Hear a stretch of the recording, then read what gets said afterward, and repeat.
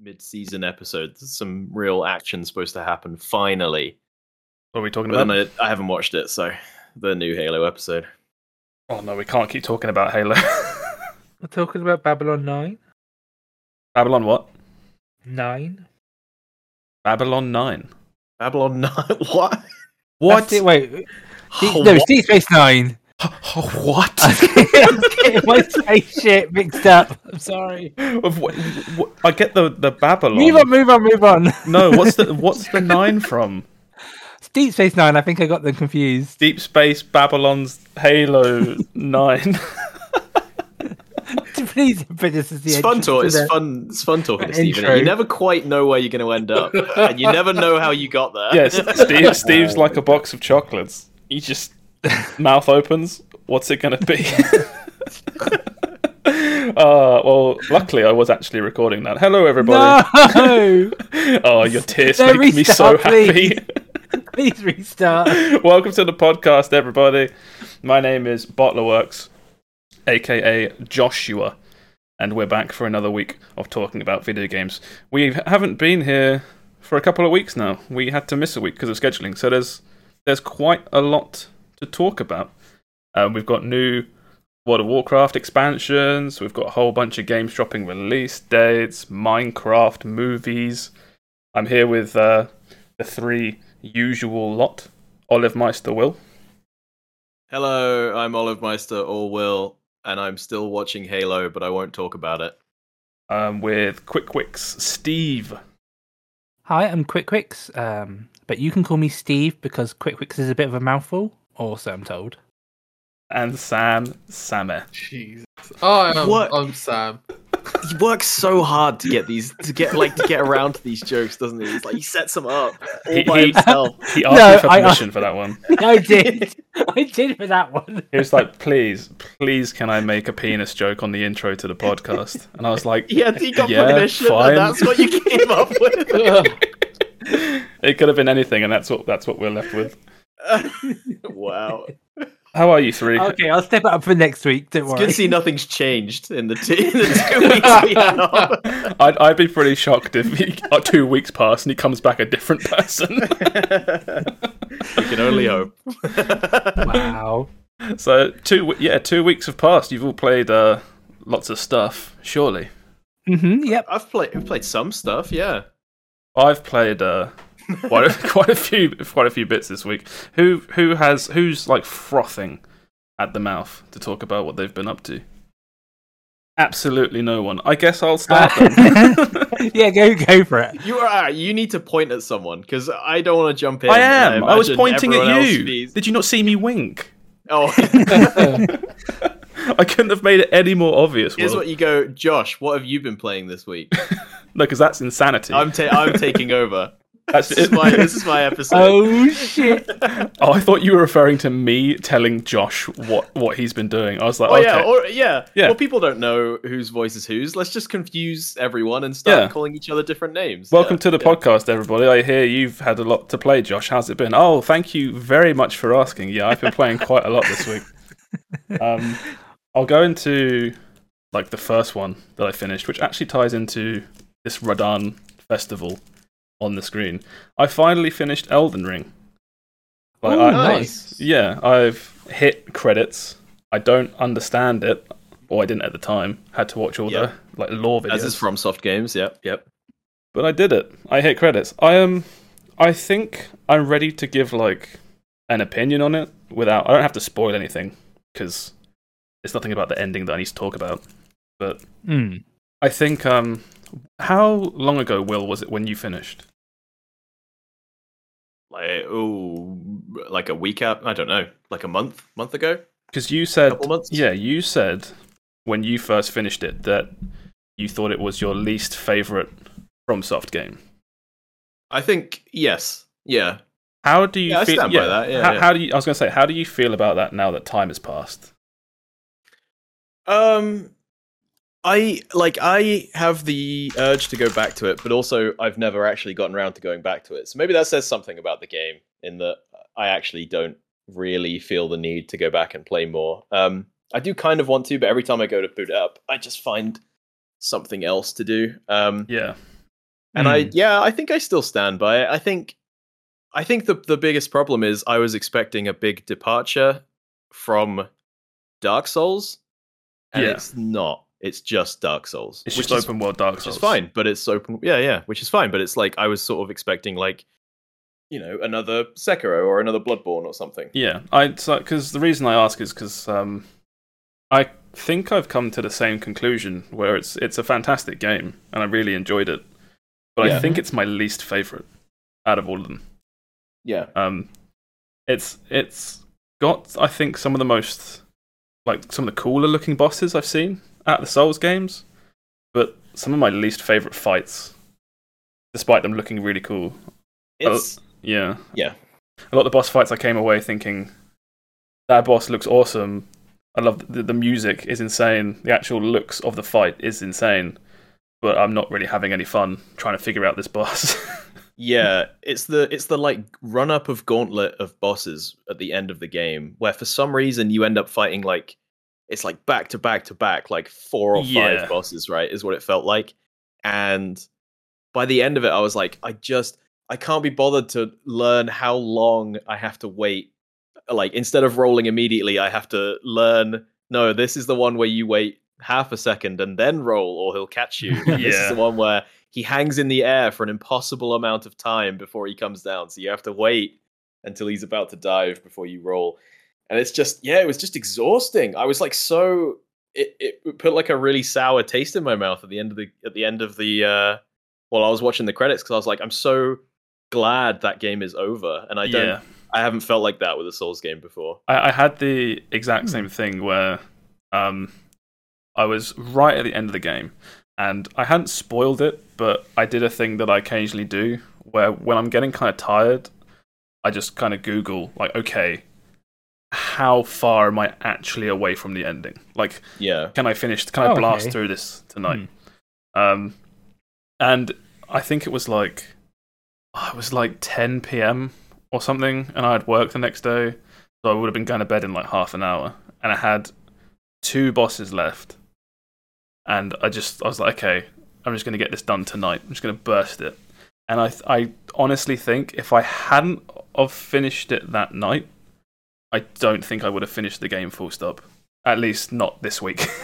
I would have taken like a long break despite being right at the end. Because I was just a bit frustrated with it. And I don't really...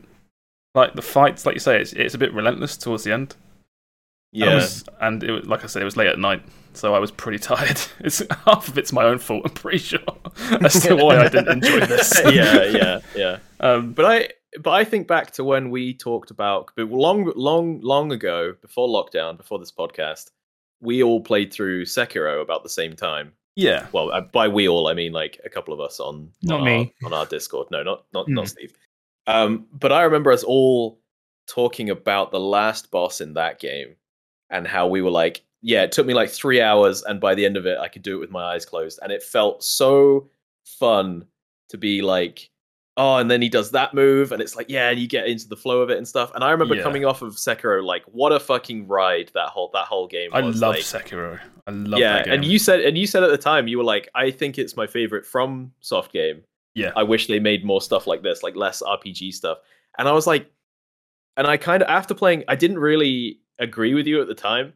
But after playing Elden Ring, I'm like, if that's the sort of level of like aggression the bosses and movesets are going to have going forward, I would prefer if it just make Sekiro again, or make a more restricted but tight combat system. Because I felt so unequipped fighting some of those bosses towards the end of the game. They just attack for so long and so like everything one shots you. I was playing like a heavy tanky kind of build. And I was like, what was the point in all this armor and investing in health? I'm still getting one shot by everything. It's bullshit. It was. I was talking to Matt about it a little bit. Matt being Steve's brother. Mm-hmm. And I was saying how I prefer Sekiro, and he said I don't know the exact thing he said, but it was something like he found Sekiro more restrictive. Because obviously you can't make tons of builds, and there's only a handful of weapons. And coming away from it and thinking about it, I think that's why I enjoy it more, because I am more of a fan of like Devil May Cry or Bayonetta, where there is literally, there's like, maybe like 6-7 different play styles or like weapons. Yeah. And that's it. Because a game like Elden Ring is great in the fact that 2 people can play the game and have entirely different like builds and play styles. Mm-hmm.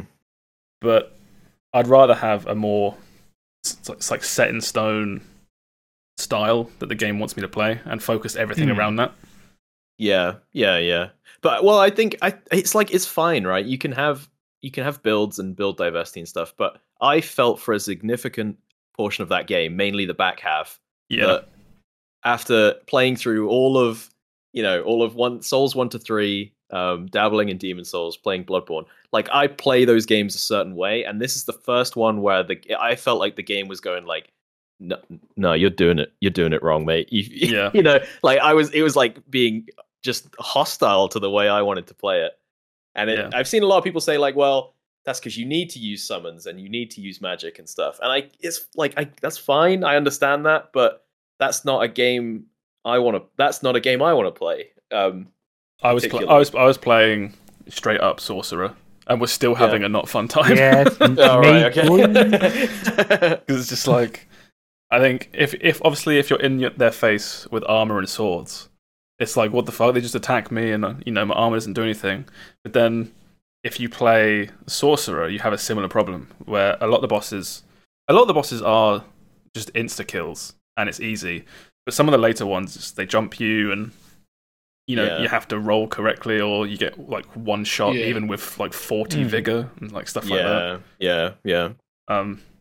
But yeah, I think there's a few other like odd things with the game that I'm surprised that they didn't really like capitalize on. I thought, in retrospect, now that I've been sitting on the ending a little bit and the gameplay and stuff, I'm surprised they didn't do like much more with the horse. I thought they could have done a little bit more with that. Yeah, I'm not finished with the game yet, but I still feel like the horse, they could have done a little bit more with it. Just like maybe its in the own DLC. upgrade tree or something. Yeah, just something, just even minor, like a few upgrades. So it's like, okay, now your horse can jump a little higher, or maybe it can triple jump, or just some stuff like that. Cash up cosmetic DLC for it. Yeah, something like that. Yeah, that's what something we need. like that. Yeah, horse armor. And there's a couple of late game bosses where I'm like, do you want me to use the horse here? Like, it feels like but also as soon as I get on the horse, I lose all my like iframes on my dodge. He has like no health, and if he dies, it's basically a death sentence because you get knocked off your horse and your guy just like pancakes there for a good precision movement. What feels like forever. Yeah, precision movement is just impossible with the horse as well. Yeah, it's like if you want to suddenly change direction, it's just like, nope, that's not happening. Don't use the horse. You see, because when you summon friends in, no one is allowed on the horse. That's funny, because Sam's playing a whole different game where he just uses summons, right? There are mobs which are obviously mounted enemies, which you're supposed to do, like, mounted versus mounted combat. Yeah. And we can't do that, so we're just there, just like, stay still, you fuck! I reckon there's only one boss where I think horse was probably mandatory. It's towards the end, and it's straight up in a big field. And I'm not going to spoil anything because you're not there yet, but... Yeah. I have just gone through Hogwarts. Yeah. Good old Hogwarts. Good old Hogwarts, yeah. Right, so how non-spoilery are we being? Because I have my biggest genuine, like, what the fuck is going on moment now. Well, you're the furthest behind, so we'll just go by you. It's dictated by you. I think Steve said that he's under the Erd Tree, which isn't a spoiler. Steve's through. Yeah, he's through the capital. Yeah, he's finished that area. Renala, right? Yeah. Great and all, right? I get it. Like powerful witch, whatever. Blah blah blah. I kill her. Yep. But I haven't killed her. I'm now fighting the real her. Yeah.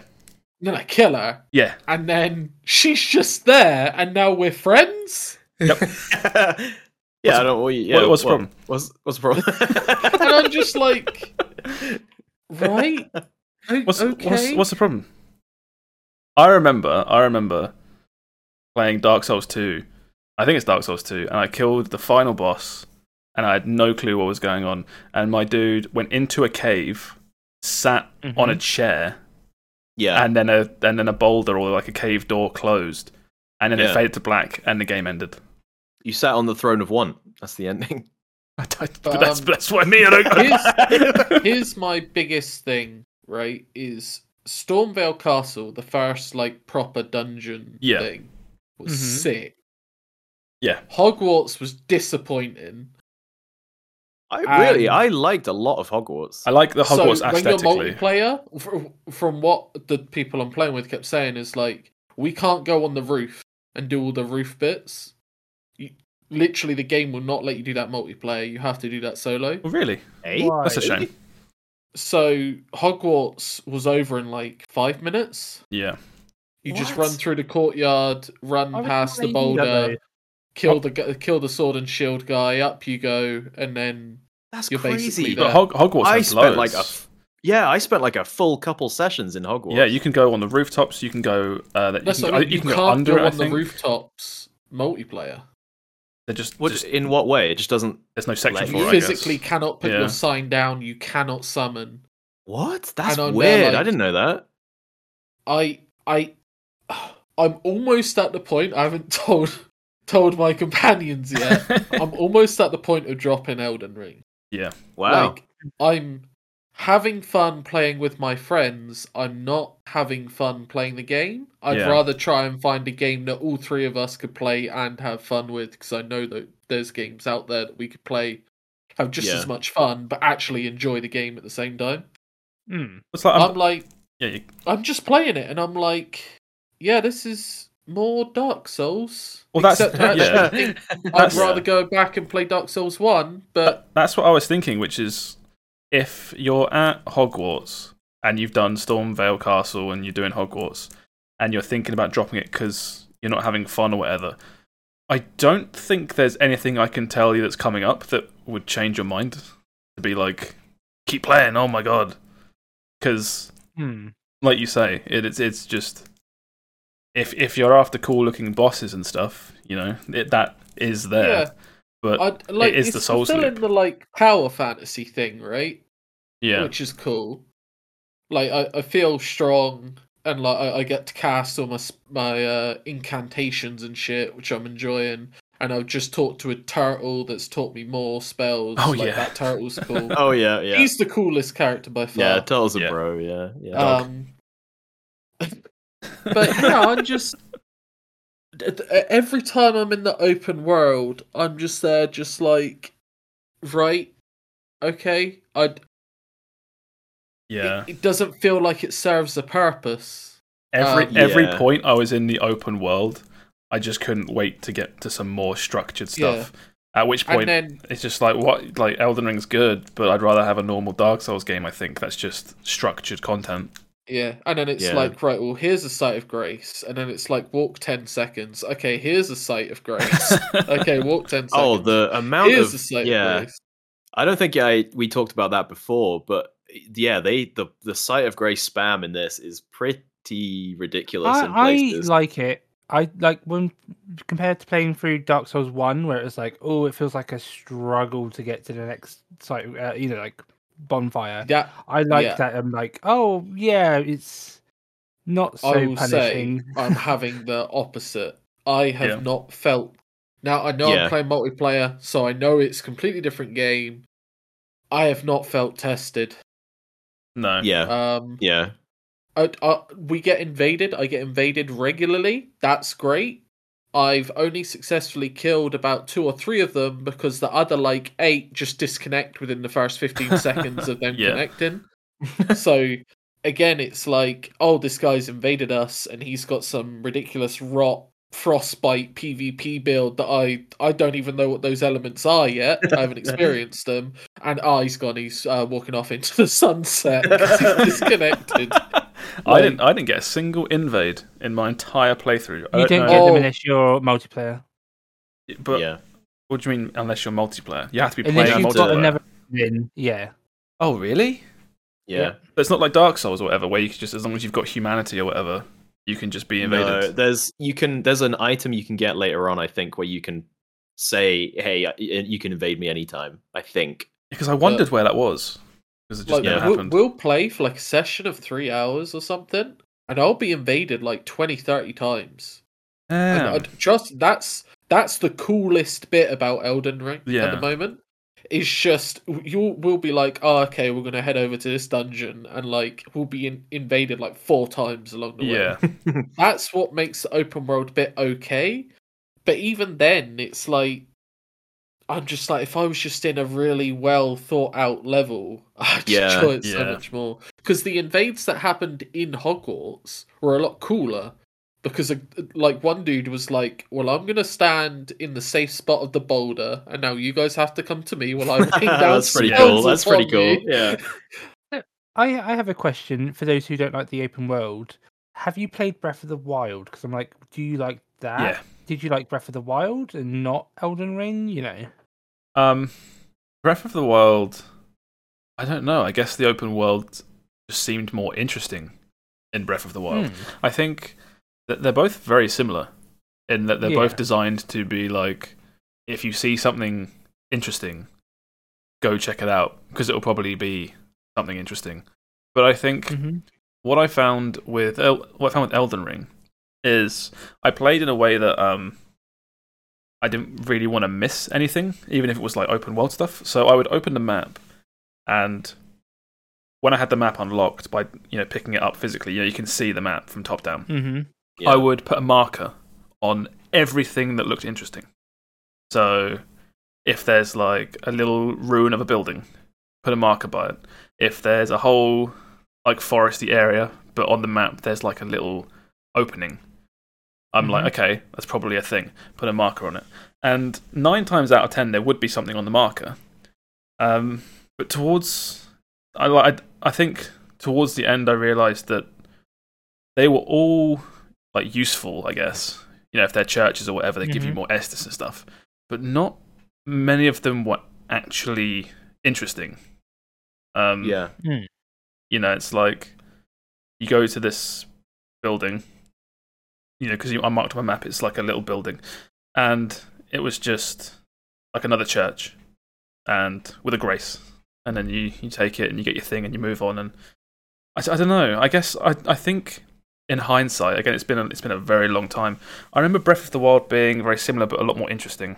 No, I think I'm the same as you. I think there was a lot of stuff like you could look out on the horizon and be like, there's something over there. I want to check that out. And there was. It's funny though because they're very similar setup in that when you actually found something in Breath of the Wild, most of the time it was one of those mini, like challenge rooms. I don't know like what they were. A shrine. Shrine, is that what they were called? Yeah, and that was to get more health. So it was similar to the like dungeon thing in Elden Ring, but I don't know. I guess the world was just a bit more interesting in Breath of the Wild compared to Elden Ring. I know that I read an interview a long time ago that Breath of the Wild was designed so that from the very start of the game, or I guess when you get the paraglider and it truly opens up, from the very start of the game you can see points of interest, and the game is designed in a way that from every single point of interest you can see another point of interest. Yeah. And you can perpetually just keep looking for weird stuff that you see on the horizon. Whereas in the end, Elden Ring just kind of, it's open world, but they ended up feeling like just sort of big-ish zones that had clear objectives and markers in them, like your churches and stuff. Yeah. And to me, it kind of feels like at the start, it was like, oh, this is so interesting because there's no map markers. I don't know what's going on or what's where and da-da-da-da. But towards the end, it felt like most other open world games, just without the map markers. Yeah. So, there's like a cave here.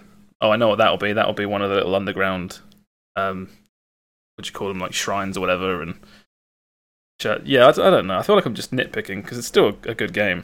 But I think that's it. It's like the game is so good that it does so many things well that the only interesting things to talk about are the things that the places where you feel like it's not as good as previous Souls games or why it's not as interesting. There's And a few other things that stood out to me that I'd like to see them improve, either in like DLC or a sequel, because that's not like joke. There will be a sequel. Yeah. This is the first game that adds like proper jumping outside of Sekiro. It's the first like Souls game, but none of the bosses really, apart from one from memory, really have any interesting things to do with the jump. It's also super inconsistent. I found when because they when you're talking about Godric, right? Yes, Godfrey, yeah. Godfrey, God something. God, one of them. The many-armed guy. He has a slam move which you can jump over, but it comes out very fast, and I found it was very difficult to consistely jump it. It was easier to just run away. I'm talking about the one. I'm talking about a different one. There's one towards the end. I'm not going to spoil anything specific. Oh, I know. He does lots of slams. He does a foot slam. Yes. Yeah. And you have to jump it. But yeah, it's a new Souls game that has quite a lot of verticality when you think about it. But every fight still takes place in a flat arena. Yeah, and it would have been interesting to see. I don't know. I see. I see what you mean. Yeah. There's lots of hiding behind pillars and stuff like that, but nothing where it's like, oh, okay, jump up to this part of the arena now for the fight. Do a little platform. You want like a Hollow Knight style platforming boss. Yeah, not necessarily like hardcore platforming, but just something that wasn't a circular arena or an open field. Yeah. But yeah, that's all I really have to say about Elden Ring. I got towards the end and then just straight lined it because. Do you think you're gonna try again, like another character, or are you done? I have for now. Already returned it because it was a rental. Oh right. Oh, I didn't know that. I didn't know it was a rental. Yeah, I had that for a long old time. Ever since it came out, I was hanging on to it. I probably should have just bought it, to be honest. I would like to revisit it when DLC drops for sure. Yeah. I don't know if I've got it in me to do a whole new playthrough just for DLC, so I might just carry on the character. Yeah. But yeah, I'm looking forward to playing some more of that. Did you do everything, like in air quotes, as much as you can in a FromSoft game? I did everything except for one area of the map, which is directly north, top of the map, very very top. Oh yeah, okay. yeah. I looked it up and it was like some secret elevator or something, and I was like, yeah, and yeah. I didn't really care for it, so I'll watch it on YouTube at some point. I think there is an important boss up there. There is, yeah. But again, I'll do it another time, or like in the future if there's DLC, I'll get around to doing that bit as well. So have you played anything else this week, Josh? Yeah, I played one other game, which I won't go crazy into because there's not a whole lot about it to really talk about. But as of literally this afternoon, I have played and completed Kirby and the Forgotten Land. Ooh. Oh, nice. Wait, didn't you say that? I feel like we've talked about Kirby on and off for like weeks now. So I think we have been talking about it on and off. We played the demo. Yeah, the demo. Both me and Steve played the demo. Oh, that might be what I'm thinking. And we were just like, yeah, what is this? Like, it's kind of basic. The demo was a bit basic, but it was like the first couple levels. So yeah, the biggest thing I'll say is for some reason I had it in my head that a lot of the levels were more open. Same. The whole game is linear. It's like it's corridor platforming, except for maybe like one level. So I don't know. I don't know where that came from at all. But it's a really solid just Kirby platformer. Really, it's took me about maybe 12 hours to finish. I've got a little bit of post game stuff to do. Did you do single player or multiplayer? I did the whole thing single player. Okay.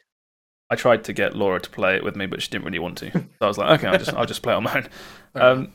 Compared to other Kirby games, if anybody's played them before, there's not as many copy abilities, which is a bit of a shame. Usually, the whole deal with Kirby is you eat enemies and gain their moves, basically. If you've ever played Smash Bros, because not all people played Kirby, but people played Smash Bros. Kirby's ability where he eats you and takes your moves, that's what he does in the games. Yeah. There's only, I think, 10 in this game, whereas other games had 20 to 25. Yeah. But the thing with this game's kind of gimmick is that you can upgrade them and make them stronger, and their like properties get changed slightly, which is interesting, but it's still the same move. Yeah. Which is kind of a But shame. you also have the big mouth mode, right? So as well? you have mouthful mode, which is it's so dumb, but I actually love it. I think it's brilliant. It's contextual to the levels. So whereas you can take your normal abilities in and out of levels, you'll get to a platforming bit and you have to become the car, or you have to do something like that. So there are a couple of really good ones. There's Light Bulb Kirby is horrific. Let me find that. It's the most like cursed looking one, I think. If anyone's watching as opposed to listening, Oh my god, it's so hot. It's so horrifying. Like mouth Kirby and a light bulb. There's I think it's like light in his mouth. it's like O mouth Kirby or something. Like Oh god. circle Kirby face, mouthful. circle Kirby face. Circle Kirby face, mouthful. There's that one. There's that one. So, oh my god, what the fuck is that? So that one is basically just like a sign. Is that a swimming pool? Oh right. There's a sign that's just like the letter O in a sign, and you eat it, and you turn into that, and then you can shoot air out. Imagine like someone pulling him from the back of his face. Oh, like an air cannon. Like an air cannon. You become an air cannon, and you can jump on remember those air You can jump on boats and stuff. It's really cool. Does anyone mind if I spoil? I could not. Oh my god, those Kirby spoilers. Do you care, Steve? I don't care. Right, so anyone that does care, you can skip forward to the next part of the podcast, but I'll give you a few seconds. But yeah, so I have finished it. The ending to the game is... Why am I on Elden Ring? The ending to the game is everything that it always is, which is it starts off all cutesy and like, oh, Kirby going through weird, cute apocalypse land, and you end up fighting God in space again, basically. You mouthful mode onto an 18-wheeler, and you ride along buildings that are being picked up by the final God enemy in space, and you drive along them whilst the fabric of reality tears around you. This sounds sick. It is so good, and every Kirby game ends this way, which is why it's so brilliant. You get to like, there's always like 6 worlds, and you get to world 5, and you're like in cutesy snowland, and you're like, right, we've got 5 levels until we somehow get to fighting God in space. and they do it every time. You defeat the final boss, or the second to last boss, and it's King DDD, and he's like brain controlled or something. He's wearing like a mask or something, and then you go in a lift, you go underground. Some AI voice explains to you about how humans found a being that allowed them to teleport and break the fabric of reality, and you get off the elevator and the AI voice basically goes, well, here it is. And then it breaks free, and then you fight God in space. It's so bizarre. But it's really good. It's got some really interesting visuals for the finale. Yeah, I had a really fun time. Same thing as always, finished it and was like glad I rented it. Because how long was it roughly? About 12 hours for close to 100% completion, and that's not bad. It's okay, but you've got to like these types of games because it's just a baby platformer basically. Kirby's thing is inhaling things and taking their abilities. Mario's thing is now throw his hat and take things abilities. Did you feel like, was this like a bit of Odyssey 1.5 Odyssey 2 when you played this? It feels like if you were to strip down Odyssey, and just make it like Corridor, then you could, and easier as well. Yeah, the Kirby has got a certain aesthetic to it as well, which makes it very Kirby. I think Nintendo's very good at that, right? You can point to certain games and be like, that is a Nintendo game.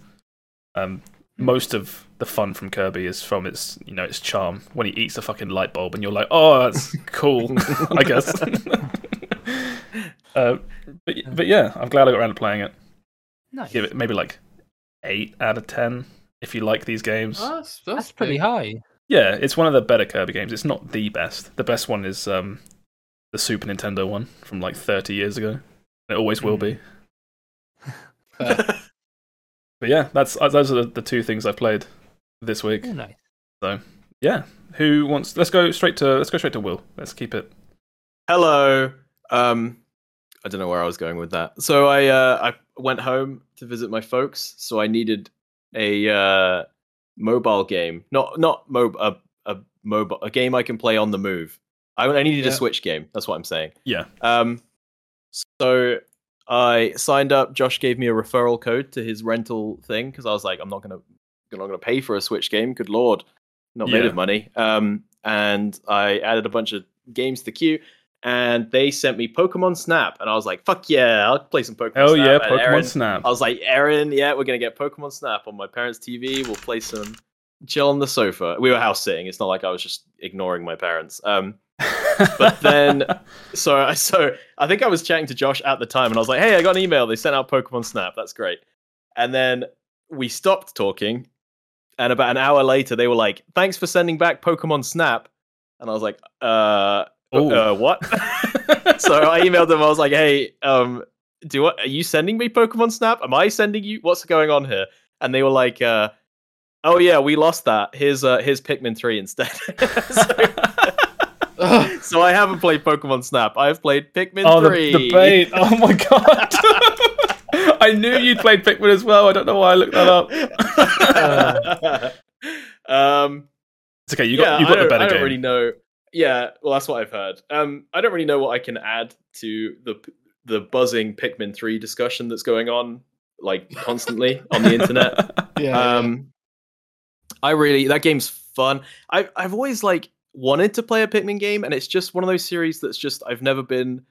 Like I got a GameCube super late, and I never got around to playing Pikmin. I never had a Wii U was the next one. This is what right? Pikmin 3 was on the Wii U. And it got a Switch port, yeah. Oh, right, okay. Oh, I didn't know that. So I've always kind of been... So I'm jumping in straight at number 3. I presumed I didn't need to know the deep lore. I don't think I don't think you need to. So yeah, I knew basically you get little guys and you kind of RTS battle your way through some like charming garden scenery. I didn't expect it to be as weirdly like... What's the term? You know, like when you watch a David Attenborough nature documentary, and it's like, oh, that hippo's like, aren't the hippos cute? And then it like fucks up a deer or something and eats it whole, and you're like, well, I mean, it's nature, right? I didn't realize how sort of brutally natural this game is.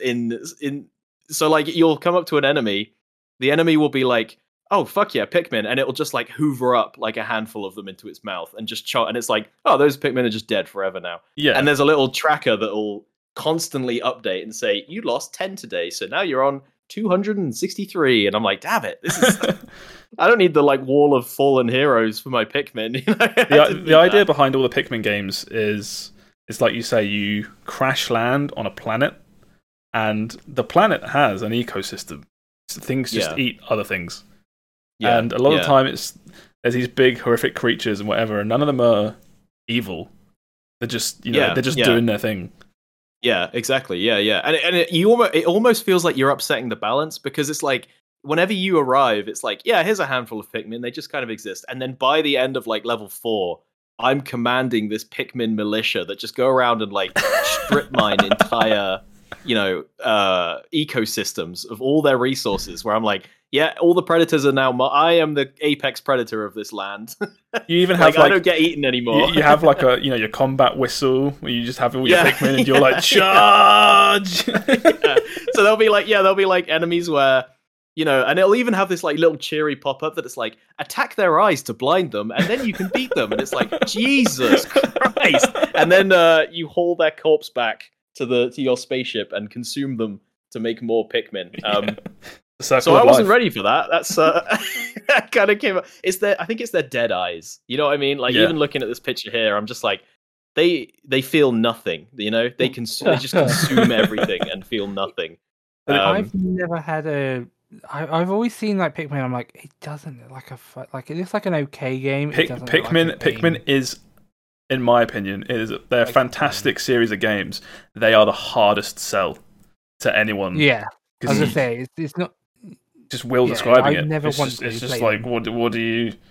How do you sell it? There are some games like that out there, though. Yeah.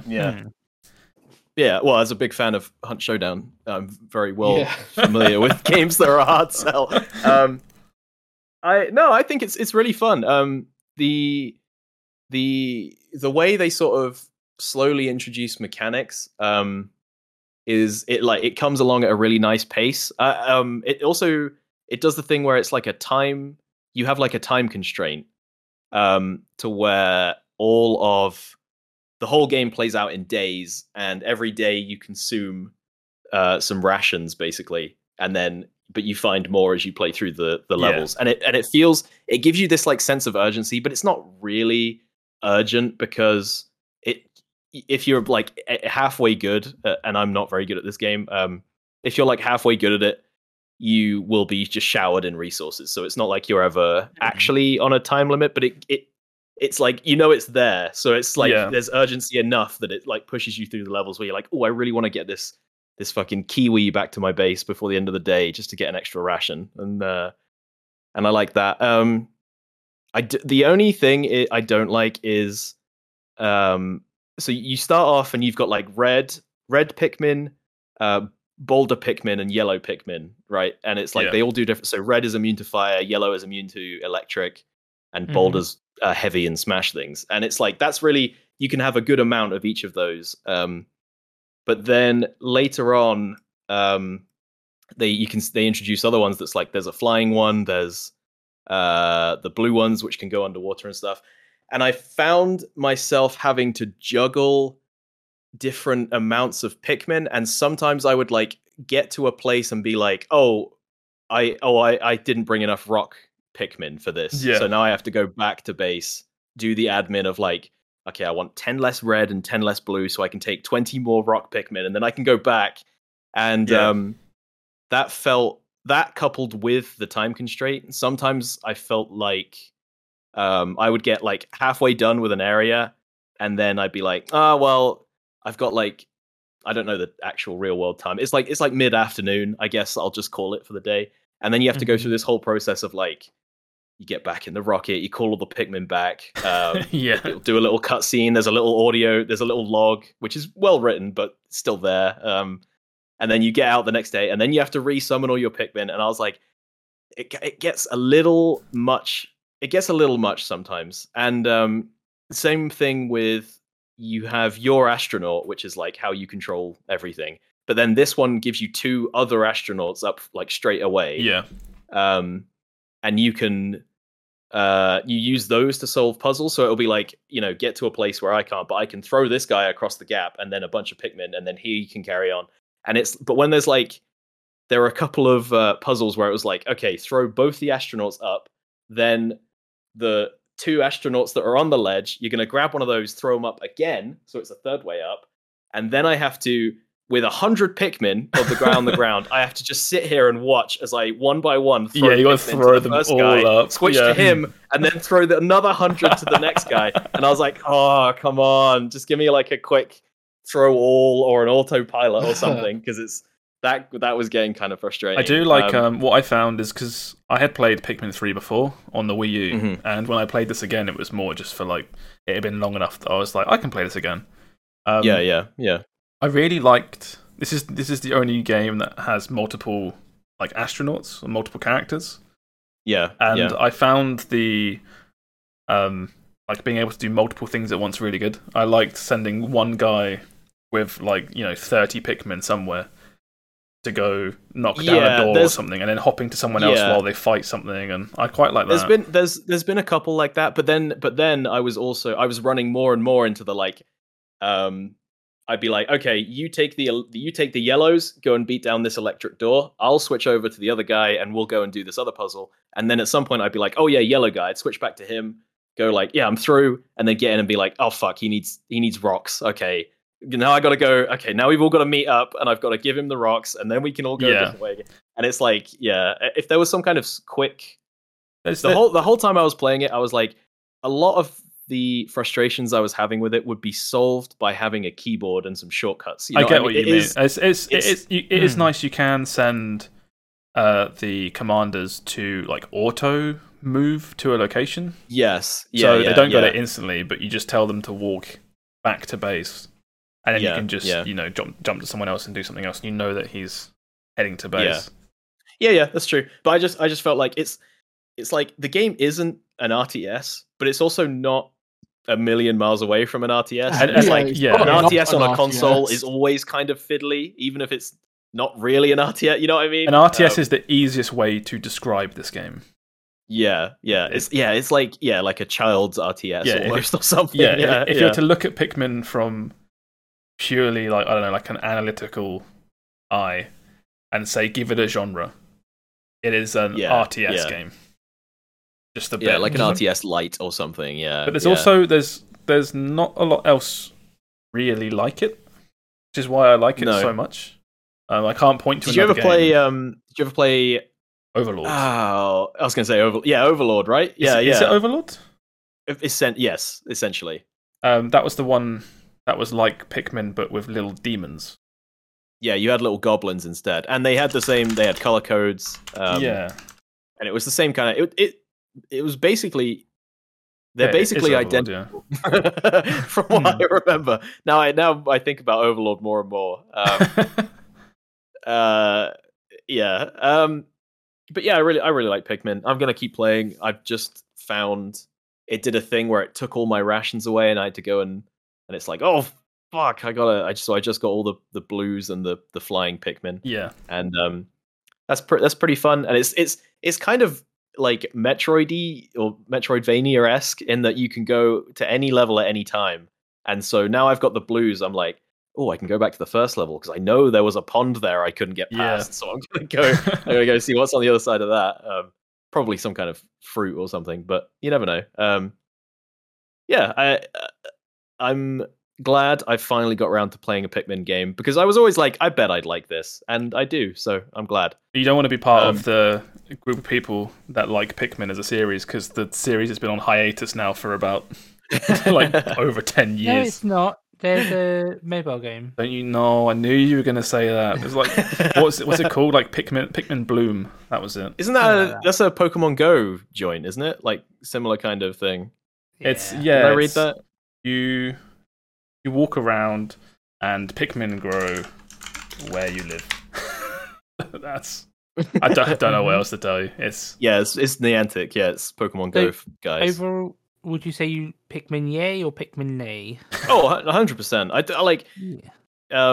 I don't know. You know, I've only rented it. I don't know how I would feel about it if I had paid a full price, 60, 70 quid or something. That's why renting. That's why renting games is so good with Nintendo games. I do think I'm probably gonna like get your referral link as well for that because I mean, yes. If anybody wants one, you can @ me on Twitter, and I'll send it to you. It's a weird referral system where I have to put in your email address.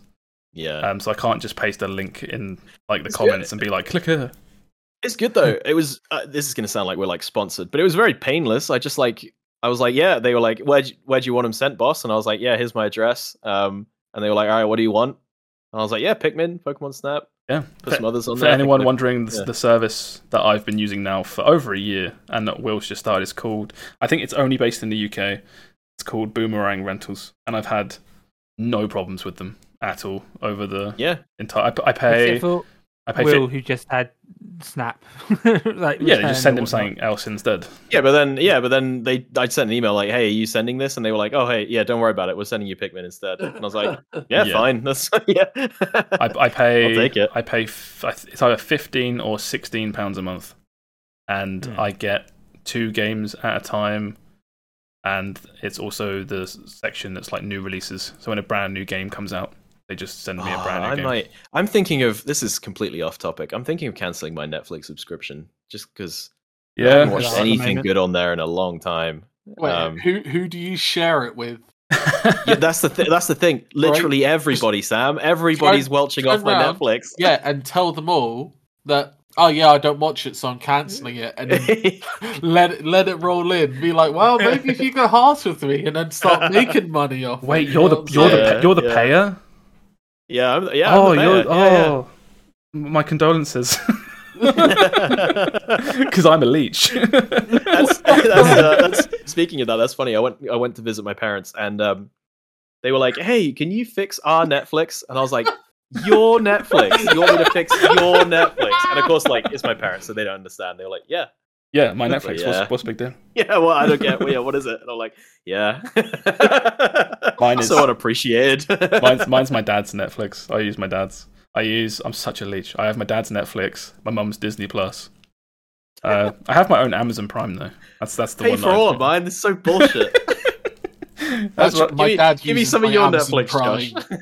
It's got to the point I've logged into Amazon on my dad's computer so that he can be like, I've put some things in the basket. Can you buy them? 'Cause he doesn't like pressing the buy button and then like he'll pay me the money. Yeah. But he doesn't like just doing it, and I'm like, oh, as long as you're not like, oh, that's nice, that's sweet, something for $1,000. Yeah. Like, you know, 15 quid for a new Hoover something or other. Like, you're gonna pay me, Dad. Fucking order it.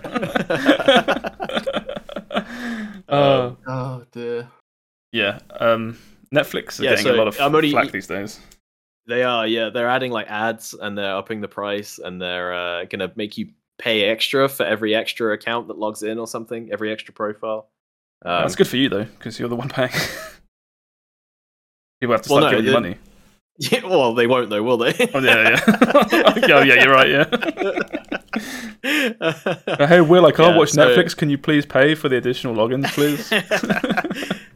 Yeah, so I'm paying like £4 a month or something for one Switch game a month. But yeah, I might up that because that was so painless. My last, speaking of game rentals and stuff, my last thing was, oh no, it wasn't Netflix. What was it before? It was it Love Film? Yeah, I had that back in university. Yeah. I used to do that to farm Xbox achievements. Xbox achievements. I'd rent a bunch of games off of that. Well, that was not. I'll have to crop that out. I just googled Love Film, and that was not what appeared. How long we've been recording? I'll make a note of that. Damn it! I looked away from it. I was looking at you don't look at that. Fucking idiot. I googled Love Film, and I was that is not what you want. Okay, to Google Love Film. So I played. So Pikmin's great. Couple minor frustrations aside, really, really enjoying Pikmin. The boss fights are very cool in that game. Big ass monsters. Just a big ass monster. And it's just a very simple Zelda design kind of boss where it's like, smash this and then you can hurt it kind of thing. Yeah. But anyway, yeah, I really enjoyed Pikmin. And then, the other game I played was, I thought that was all I was going to talk about. And then Keymailer came through big again, and I got sent a code for Forgive Me Father? Fuck. What's it called? Forgive Me Father, yeah. Which is not at all what I thought it was going to be. Oh god. That also needs censoring. I put film. What's that joke film? I managed to catch you playing about 10 minutes of that game, and all I could think of was, wow, this game looks ass. Really? Yeah. Oh, I thought it looked brilliant. Well, so it's a again. I only caught like a 10-minute clip. Yeah. So it's when I saw all the trailers and stuff for it, because it just came out on Steam like out of nowhere, and I was like, oh, that looks neat. It's a sort of FPS game with Darkest Dungeon kind of art. In a Cthulhu-y, Eldritch-y, Necronomicon-y kind of world, and I was expecting a kind of, if you've ever played Void Bastards. Yes, yeah. That's a similar where it's like cartoony graphics, but you're sort of playing like a System Shock or a Prey or a Fallout kind of thing, where you're like scavenging for resources and you're stealthing around and taking out guys quietly, or alarms go off and stuff. And I was figuring that sort of lends itself well to like a Lovecraft kind of game where you're sneaking around and killing monsters without them, alerting and stuff like that. But this game isn't that at all, which was surprising. It's Doom. It's basically Doom, but yeah, with this kind of cool 2D cartoon aesthetic, and it's really, really good. I really like it. It has a couple problems with pacing and checkpointing and stuff, but for the most part, it's like I've not played a game in a long time that reminds me of old shooters like Quake and Doom, but isn't like puts the effort in to make them like modern, I think if you do a bit of digging, there's quite a few games like this. They're games that are basically, trying to aim for that Doom and Quake nostalgia. Yeah. But not with a modern twist, but just different visual styles. And I think, like I say, if you dig for them, I think you can find them. They're never popular. They're never like massive. I know there's a couple I've got my eye on. There's like Dusk is one I really want to try. And I think is it Ultra Kill was another one. Anything that it's not Devolver, is it? Or is it Devolver? I can't remember. There's a company that puts out loads of these kind of games, and so yeah, there's a couple more I want to try, because this has reminded me like, oh, this is a really fun genre, like the really fast Doom style shooter. But this has some other stuff going on, like it's got leveling and skills, and it does a cool thing where instead of finding new guns, you level up and then you go like, oh, I'll put a point in shotgun, and that changes it into a completely different kind of gun, which is cool. I like the little. It reminds me of BioShock, when you'd start off with a Tommy gun, and then by the end it's this like weird steampunk hand crank flamethrower or something. It's very comic book. No, it looks very like and like the presentation is top notch. It's all the monsters' designs are really cool. The music is. So the soundtrack is incredible. Like they could have just like phoned it in a bit, but it goes really. If you told me this was like, if you played the soundtrack to this game over like Doom 2016, I would be, I might not be all the way there with you, but I would be fairly convinced that this was just like a B-side of the Doom soundtrack. There's not a lot to say on it. It's got fun boss fights, fun big health bar boss fights. The shooting is satisfying. There was a couple of annoyances where I felt like I ran out of ammo, and the checkpointing is set up in such a way where like it's a save point system. So I was like, oh, whenever if I go back to this checkpoint, I still don't really have a lot of ammo, and I was playing on hard, so maybe that's all my fault. But did you ever play Doom Eternal? I played through Doom Eternal. I think I got to the last level and stopped. I think Doom Eternal had a thing where the chainsaw was used to rebuild up like your ammo part. I think it was ammo. Yeah. And I thought that was a really good. It just reminded me of that. It was a really good way to like fix that problem. Yeah. No, this has similar skills where there's like one. There's one ability which, it's got your classic slow time, you've got your stun, and there was one where your guy just pulls out this like flaming sword and you just go ham and start cleaving through everything, and that restores your health. But there was nothing to do with ammo. But it has this. That's the other thing. It has this cool mechanic where it's called in most like Cthulhu horror games. They'll use like madness, right? Which is where your screen gets all blurry when you look at monsters, and then eventually you pass out or some shit. But this game is like, now fuck that. The more mad you get, the more damage you do, and the less damage you take. Which is like a cool twist on the like, as long as you're always moving and killing things, you can chain your way through the level, keeping this like this thing going, and there's this cool effect where all the color washes out except for the blood, so everything's like black and white and red, like I think when you were streaming it, I think a I saw horror that. movie film, like an art house film noir film. Film noir. Yeah. And it's really funny. I was playing as this character. There's two characters you can play as. They have different abilities. And the character I was playing as was a journalist, and they just have the most like blasé reaction to all these horrors from beyond time and space. You know, she'll like shoot this 8-armed zombie fish crab man, and she'll just be like, "Wow, I don't know what to feel about that." And it's like, this is so. It's in some ways it's like so tonally weird, but it totally fits with like the Doom thing of like, this woman doesn't care about existential dread and her place in the universe. She's just here to kill everything. And you go through like, it's like, you know, journalist kills the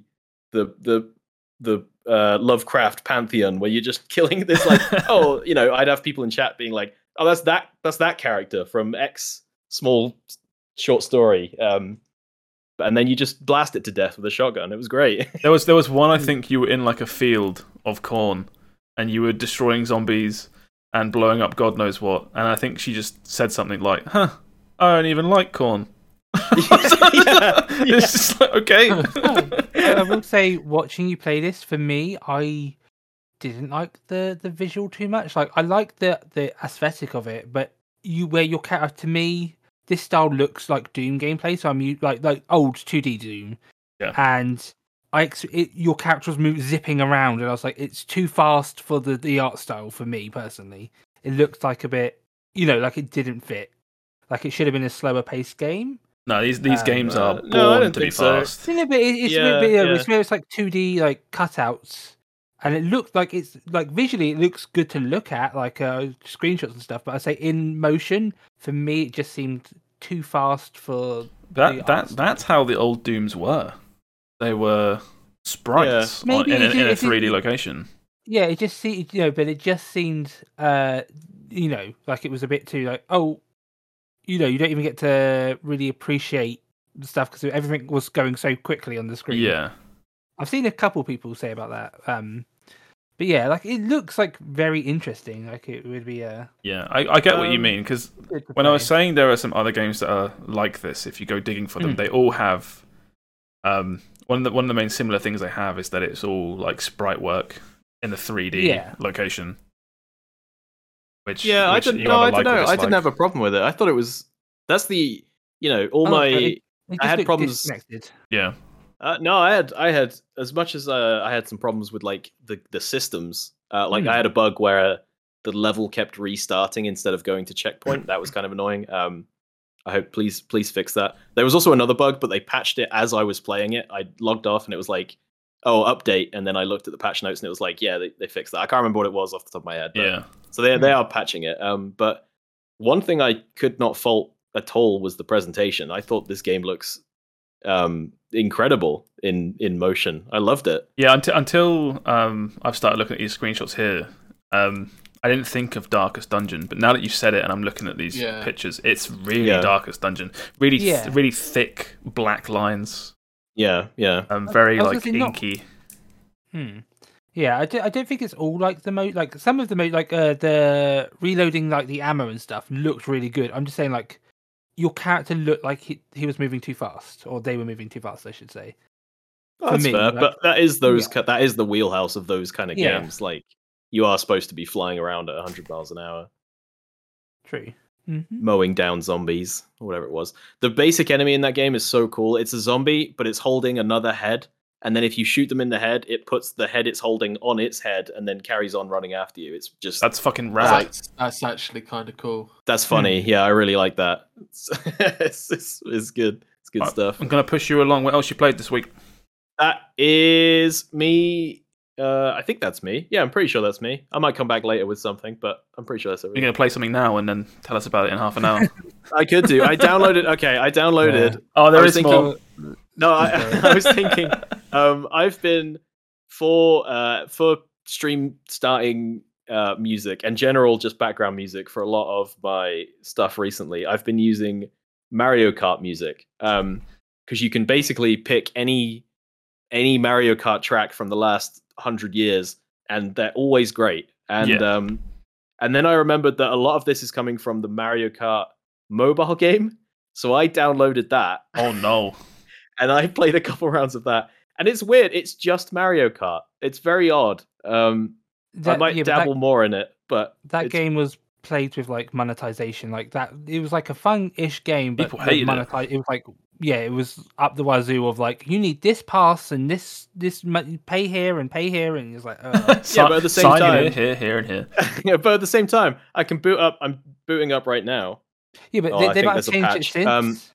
But I booted it up and I was playing Mario Kart 8 Deluxe tracks for free, just with like somewhat shitty controls that you could probably customize. They might have changed it now, but just at launch, that was the problem with it. It was like it was monetized up the wazoo, and it was like not. It was like, yeah, you needed to pay so much to even get basic stuff. And well, fair enough. I've not really dabbled in it. I'm going to play a little bit more because I was like, it's a fun little time waster. I don't know. It looks pretty neat. Yeah.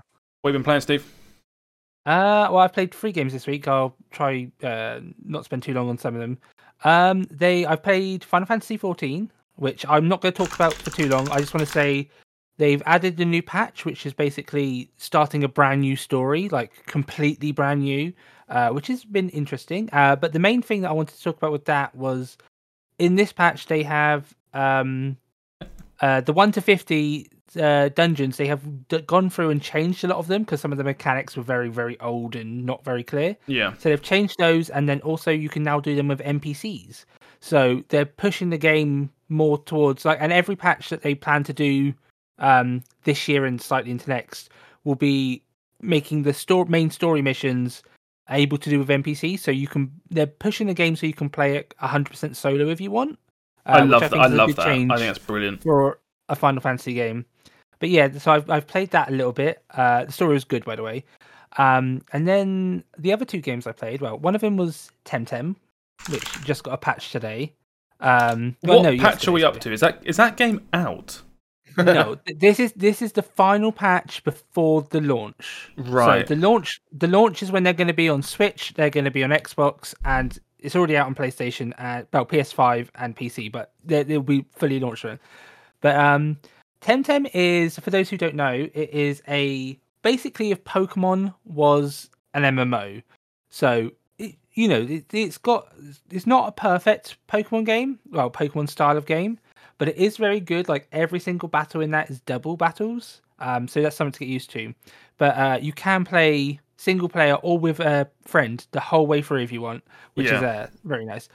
This patch added some final polish, like all the main content is out for the game, but they added some final polish. They added like an auction house, so you can now, because getting competitive Temtems is a bit of a pain. So the auction house really adds a lot of like where you can just go to the auction house and be like, I want to bet this one. Is it all horrifically priced though?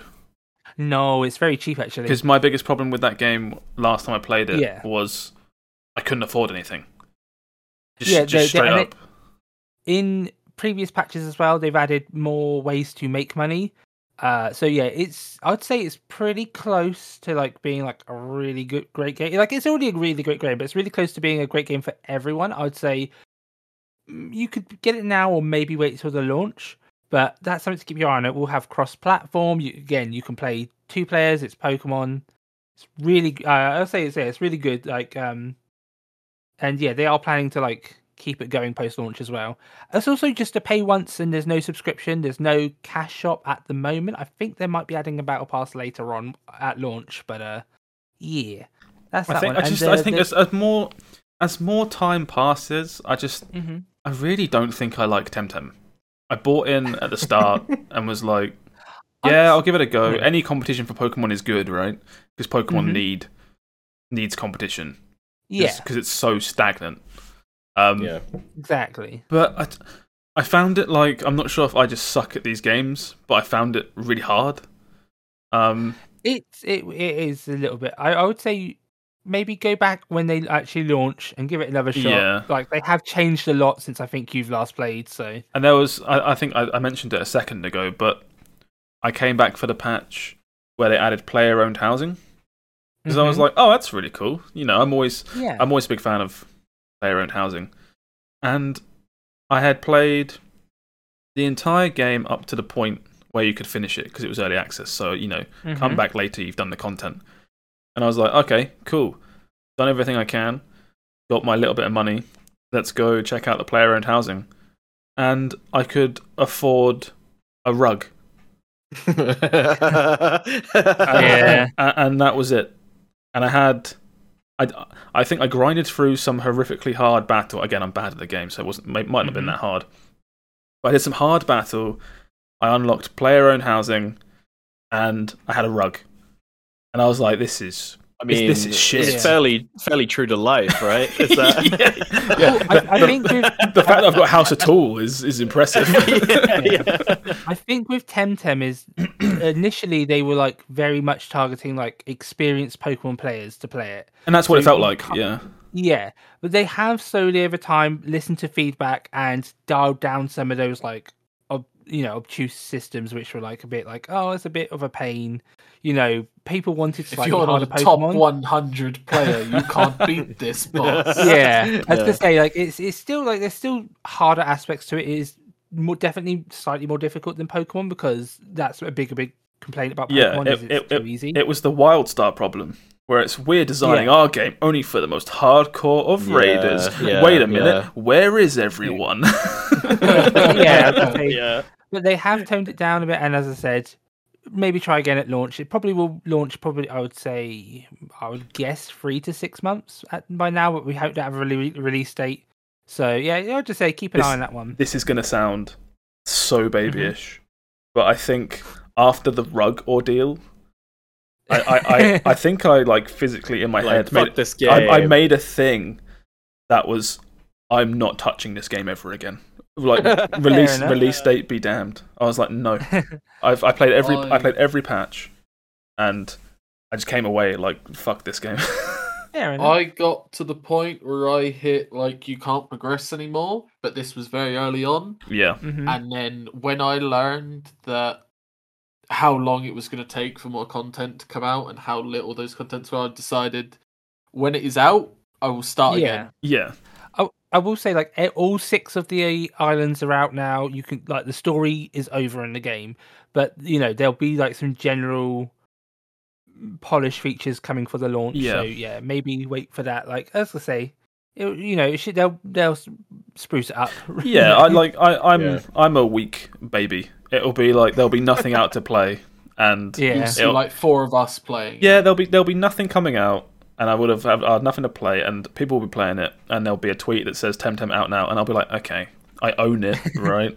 Well, yeah, you'll probably see like trailers for it for like Switch and stuff. Yeah. So I know. It's like I said.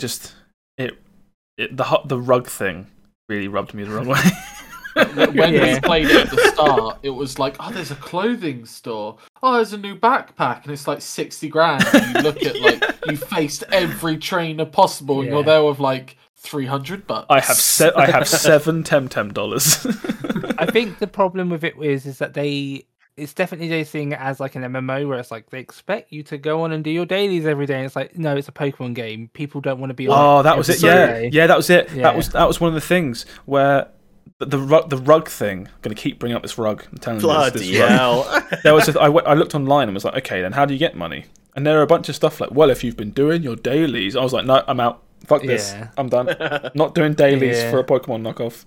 Why is it an MMO? What's the point in it being an MMO? It's just you're seeing everyone. You can have they've in this update recently they've added like guilds. Well, you could always be in a guild, but they've added like dojo wars where you could have like your guild fights another guild for that's pretty cool. For like over stuff. You can have like guild housing and stuff. The biggest plus that was there on launch was you could literally co-op. So you could go up to trainers, and your 2v2 is I use one of mine, you use one of yours, and we progress through the game together. Oh, okay, that's cool. And so you can wave at people. There's the MMO, but it was co-op, and that was the big thing. Like it's kind of like every Pokemon game technically almost feels like an MMO. Even though you're playing like alone, it's like, oh, you can trade and battle at any point. It feels like that, but you just see players around the world, which is kind of nice. You can be a bit more social in that game. But yeah, that was Temtem. I've got one more thing to say. One more thing to say about Temtem. This is You mentioned this fucking rug again. Jesus Christ. So the rug was no. This is purely like opinion, right? I don't think the monster designs are that good in Temtem. I was gonna say, is that I haven't seen any like. There's something so charming about Pokemon that these things that you're showing me on the screen just don't do it for me. Everyone shits on Pokemon and it's like, what the fuck, these new Pokemon designs are awful. They haven't done good designs since Gen 1, blah blah blah. But it's like when you start seeing competition, you do realise that Pokemon does have a certain charm to it. In that sense, Pokemon doesn't deserve all the hate it gets. Mm-hmm. But like, as much as there are like some Temtem that you look at and like, what the fuck is that? There are some really sick Temtem. Tem. Like I saw some and I was like, right, he's an instant include. I don't care what he does, he's in my team. You know, like it has some of those on that level. Yeah, I don't know. Every time I look at actual Temtem, I'm like, oh, you're a bit gross, aren't you? like people are saying Whiplump. Whip. What is a good one or bad one? Tataroo. Tataroo's a Final Fantasy character. Remember any of these? Saipat. Is that a duck with like a look at this thing? Fork? Yeah. Look at this thing. Kill me, father. It's. What was the other one? Tataroo. Yeah. That is Final Fantasy. I'm getting good vibes from Saipat. Saipat. Was it Saipat? Saipat. Yeah, you would have seen him. I'm digging this guy. He's pretty cool. That's a Psyduck. It looks good. Look at his little helmet. It looks good because it's stolen. Actually, this game it's not Psyduck in the slightest. No. I'm getting confused. I'm getting confused. Farfetch'd. It's a Farfetch'd. That's not Farfetch'd. He's got a leak. That guy has a stick that just sort of looks like he has a sight, right? Well, I don't know. I see it. one thing fun about Temtem was because it was devs. There was a fake Pokemon that people got hyped about, but then but they actually Temtem put that fake Pokemon in the game. It's called Platypet. Platypet. Platypet. There you go. So that was a faked Pokemon, and they actually put that whole evolution line into Temtem. That's why it looks better than everything else in the game. Because it's based on a Pokemon. Yeah. Temtem's great. Oh, Quaxley. But yeah. Carry on, Steve. The last game I played. The last game I've played is Rainbow Six Siege, I'd say. There's a new map out for the Year 7, which just got released the other day, so I've been playing a lot of that. How are you finding it? I am finding it wonderful, actually. The Year 7, they are addressing two of the main issues which Siege has, which is, for me, the two main issues are it's very difficult to learn Siege, and this community can be a bit garbage at times. At times. As you watch in top left, as people getting banned every 2 seconds when it says like blah blah has been banned, blah blah has been banned. But for the first patch of Year 1, they've added attacker repick, so the attackers during the drone phase can now switch their character if they scout out correctly with their drones, which has really shifted up the game a lot. Well, that's interesting. A permanent team deathmatch mode where it's little, just like 3 to 4 minute matches, but you just respawn on the map constantly, and you don't get operator abilities. It's just to practice your shooting, to like warm up. It was originally called warm up, but they changed it. But yeah, they finally have added a new map after they've not added a new map since I started playing Siege at the end of Year 4, and this is Year 7. So they finally added a new map, and that's been really good. They've also changed a lot of stuff. So I'd say Siege is really. It's oh, Siege is great again. I've seen that. I streamed it the other day, and I had a few people say oh, actually watching it, I'm tempted to play Siege again. Yeah, it's always there, isn't it? And it's always it's never going away. I think I'll always go back to Siege at certain points. It's always fun. I was gonna say I've got this up. Some of the things coming for the next year, which is they do a patch every 3 months, is you got in the next patch we should be getting the shooting range and operator tooltips. So you can actually like have a bit of like that's kind of will help you learn like, oh, you hover over something in the world in the map and be like, that's a frost mat. If you step on it, you're gonna die, you know. I just say that's a frost map. Jump on it and find out what happens. Yeah, Yeah. they're like adding more anti-cheat stuff, and like they're adding a new reputation system, which was coming in stages. But it's basically like, oh, if you shoot your friend, you know, shoot your teammates enough times, you will eventually get auto banned and stuff. Or if you're like if you get reported to being toxic a lot, what if you're just bad? You'll get like Siege isn't as bad as it was, because I remember when I first started playing, and I would play it a lot solo with random teammates. There would be like racial hate slurs and homophobic hate slurs over voice chat constantly, and I'd get killed most matches just from my teammates. I wasn't doing anything wrong. Sometimes I would just load in, and it was just how the community was. And now it's a lot better. It's like very rarely happens. So I see, but there's like a lot of Siege is like I would say this year specifically. And you had to take this with a pinch of salt, because Siege is known for we're doing stuff this year and then pushing it back. But this year it's like very exciting. It's like they seem to be fixing the main problems with Siege. So it's a game to keep an eye out, and I would highly suggest people play Siege with me. Message me on Discord. I'll play with you. I love how the major problems of Siege are always just the people playing Siege. The people play, the Siege players are the big. How long until we get how long until we get like a minority report system, where you start a game and then you just get banned, and the game's just like, we knew you were going to shoot your teammate, bro. We could detect by the way you were twitching your mouse and this, that, and the other. You were about to be toxic. We could smell the Mountain Dew on your breath. We know it's coming. Just don't even try. But yeah, and also the newest operator for this season is Azami, who's a Japanese like mafia bodyguard almost, and like her gadget is like a kunai, which she can throw, and then it will create like a bulletproof area like Jesus. Where she throws it. It is balanced, but it is very like fun, and a lot of people are saying like she's the most fun operator that they've added in a while. Like there's a lot you can do with her, and so it's like the future operators that we're seeing like coming from Belgium, Singapore, and Colombia. It's like, I'm kind of excited to see like what they're gonna do, because his army was like such like a good operator. So can I throw her thing at a person and lock them in like carbonite? What's it called from Star Wars? Cement. Metachlorians. Yeah. All fantastic answers. No, it's if you throw it against the surface, it will make a big circle area where it's like bulletproof. It makes a big bang noise. You can punch it, but you can punch it and you can explode it, but you can't shoot through it. So it doesn't like create a lot of like strategy. You can twist it. I don't care unless I can throw it at someone and just kill them with it directly by throwing kunai at people. That's all I care about. Let me play Naruto in Siege. But so we should play Siege again. I'm just saying. Oh, was this one long pitch to play Siege? Was it? Yeah, I mean, it always was. You knew as soon as I said Siege, it was like I was going to make you guys play. Year 7 is crazy though. It's been out for so long now. That's secondary school. Yeah, it's Rainbow Six Siege is in secondary school now. It's in secondary school. That's why it's so toxic. We're gonna catch we're gonna catch Rainbow Six behind the bike sheds, sharing a cigarette. You better not be smoking. You better not be smoking back there with Apex. Playing Fortnite. Fortnite will forever be primary school.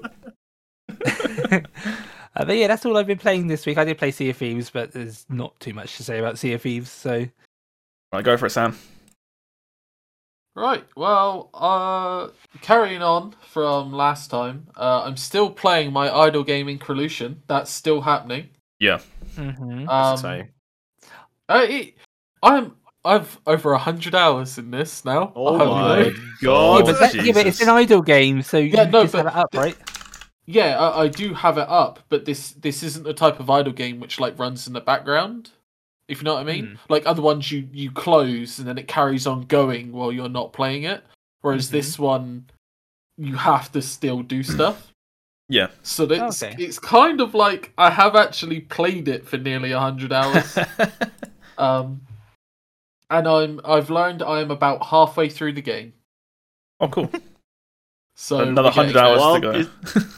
That's wild to me that there's just like your idle game has an end that you're approaching. Yeah. Well, they recently added in New Game Plus so that you get to the end and then you can start again, but with like extra modifiers or something. I don't know. I haven't got there, but so I'm playing that. On the recommendation of Will, I picked up Gladiator Guild Manager. Yeah, did you like it? So that game was interesting because I had two very different experiences back to back. Mm-hmm. When you play, you get to choose your 3 starting units. Yeah. So I went for a tanky melee guy, which I didn't understand was tanky against ranged weapons. Yeah. Which really fucked me up. I went for a healer, like ranged healer that has an attack, and then just a normal like ranged damage dealer. Like elf woman, yeah. And I got fucked up. Because what happens is you go against like 3 melee dudes and your tanky guy is only tanky against ranged. Oh, did you? I think I did exactly the same thing. That you pick one. I'm like 3 orcs. Yeah, I guess I'll fight those at the start, and then they just absolutely wipe the floor with me. Yeah, exactly. And then so that run ended so quickly. I just couldn't fight anyone. And in my second run, I was like, well, I'm going to take these big orc dudes because they're strong in melee and they have like a block against melee attacks. Yeah. And then I was like, I'm going to take a ranged unit. Yeah. And then I can't even remember what my third unit is because I never used them because my entire lineup was just one ranged unit and then all orcs. Yeah. And I literally just smashed through everything. There was now suddenly no challenge. I found the OP unit on the second go. They'd walk in, one-shot someone, or take off like half their health. And then every time you level up, you get to spend like 5 skill points. It got to the point they still did so much damage, I just pumped their health. Yeah. So I'd go into like a 1v4 and they'd all wail on me, and then my guy would go, and you're dead. And you're dead.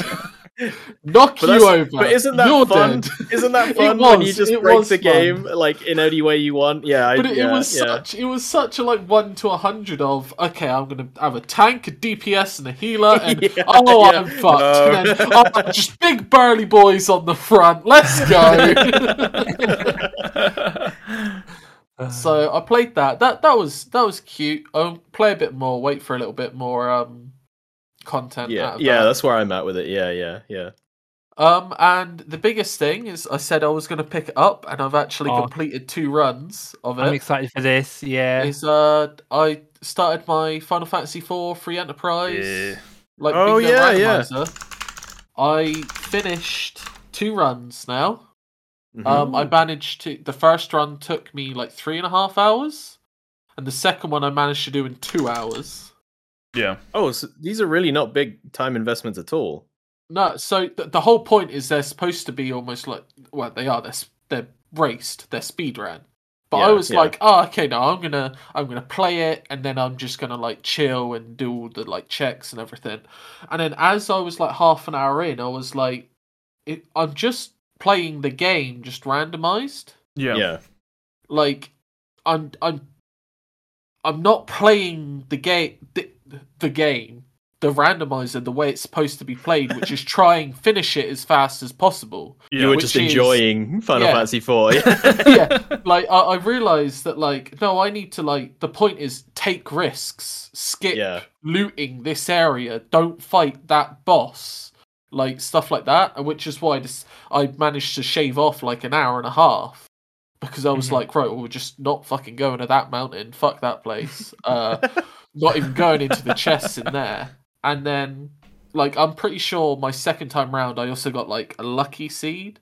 Where, like, you kind of easy bosses in good locations, key items early. I feel like if you gave that to a speedrunner, they'd have done it in, like, an hour. I was going to say, are there seeds you can specifically play that people have picked? And it's like, okay, if you're new to it, here's, like, dip your toes in with this seed. It's going to be easier than normal. It's like I was saying so I kept calling them parameters last time, but they're called flags. Okay. And basically you can one of the current flags is you only have 4 party members instead of 5. Yeah. That's one of the current things in the tournament, which is the custom preset that I'm using because that's the tournament that I'm watching. but I literally just watched someone doing like another run of a preset that they do on the side for like a different like thing, and it's called press B to jump, right? Mhm. And it quite literally now gives you the ability to jump when you press B. Right. What? So he'll go up to like a wall, press B, and then fucking Mario hops over the wall, and now he's into the next zone, and I'm like, what the fuck is going on? That's cool. Like, That's really cool. I didn't even know this existed. Like, what the fuck is going on?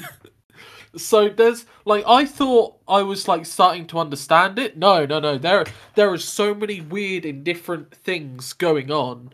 Like, I saw another guy where there was a flag called ambidextrous applied, which is every character can now wield weapons in both hands, so everyone can just dual wield. Mm-hmm. Mad damage, basically. It's fucking just crazy. Yeah. Like, they can do some weird and wild shit with it. I might have to get this myself because it sounds sounds a lot of fun. fun. Yeah, This sounds fun. freaky. Yeah. Although I will say I haven't played Final Fantasy IV in a while, so I'm like I might need to like watch a few runs to like get the gist of it. Yeah, Because I'm The like, thing, I watched it because I'm watching the tournament going on.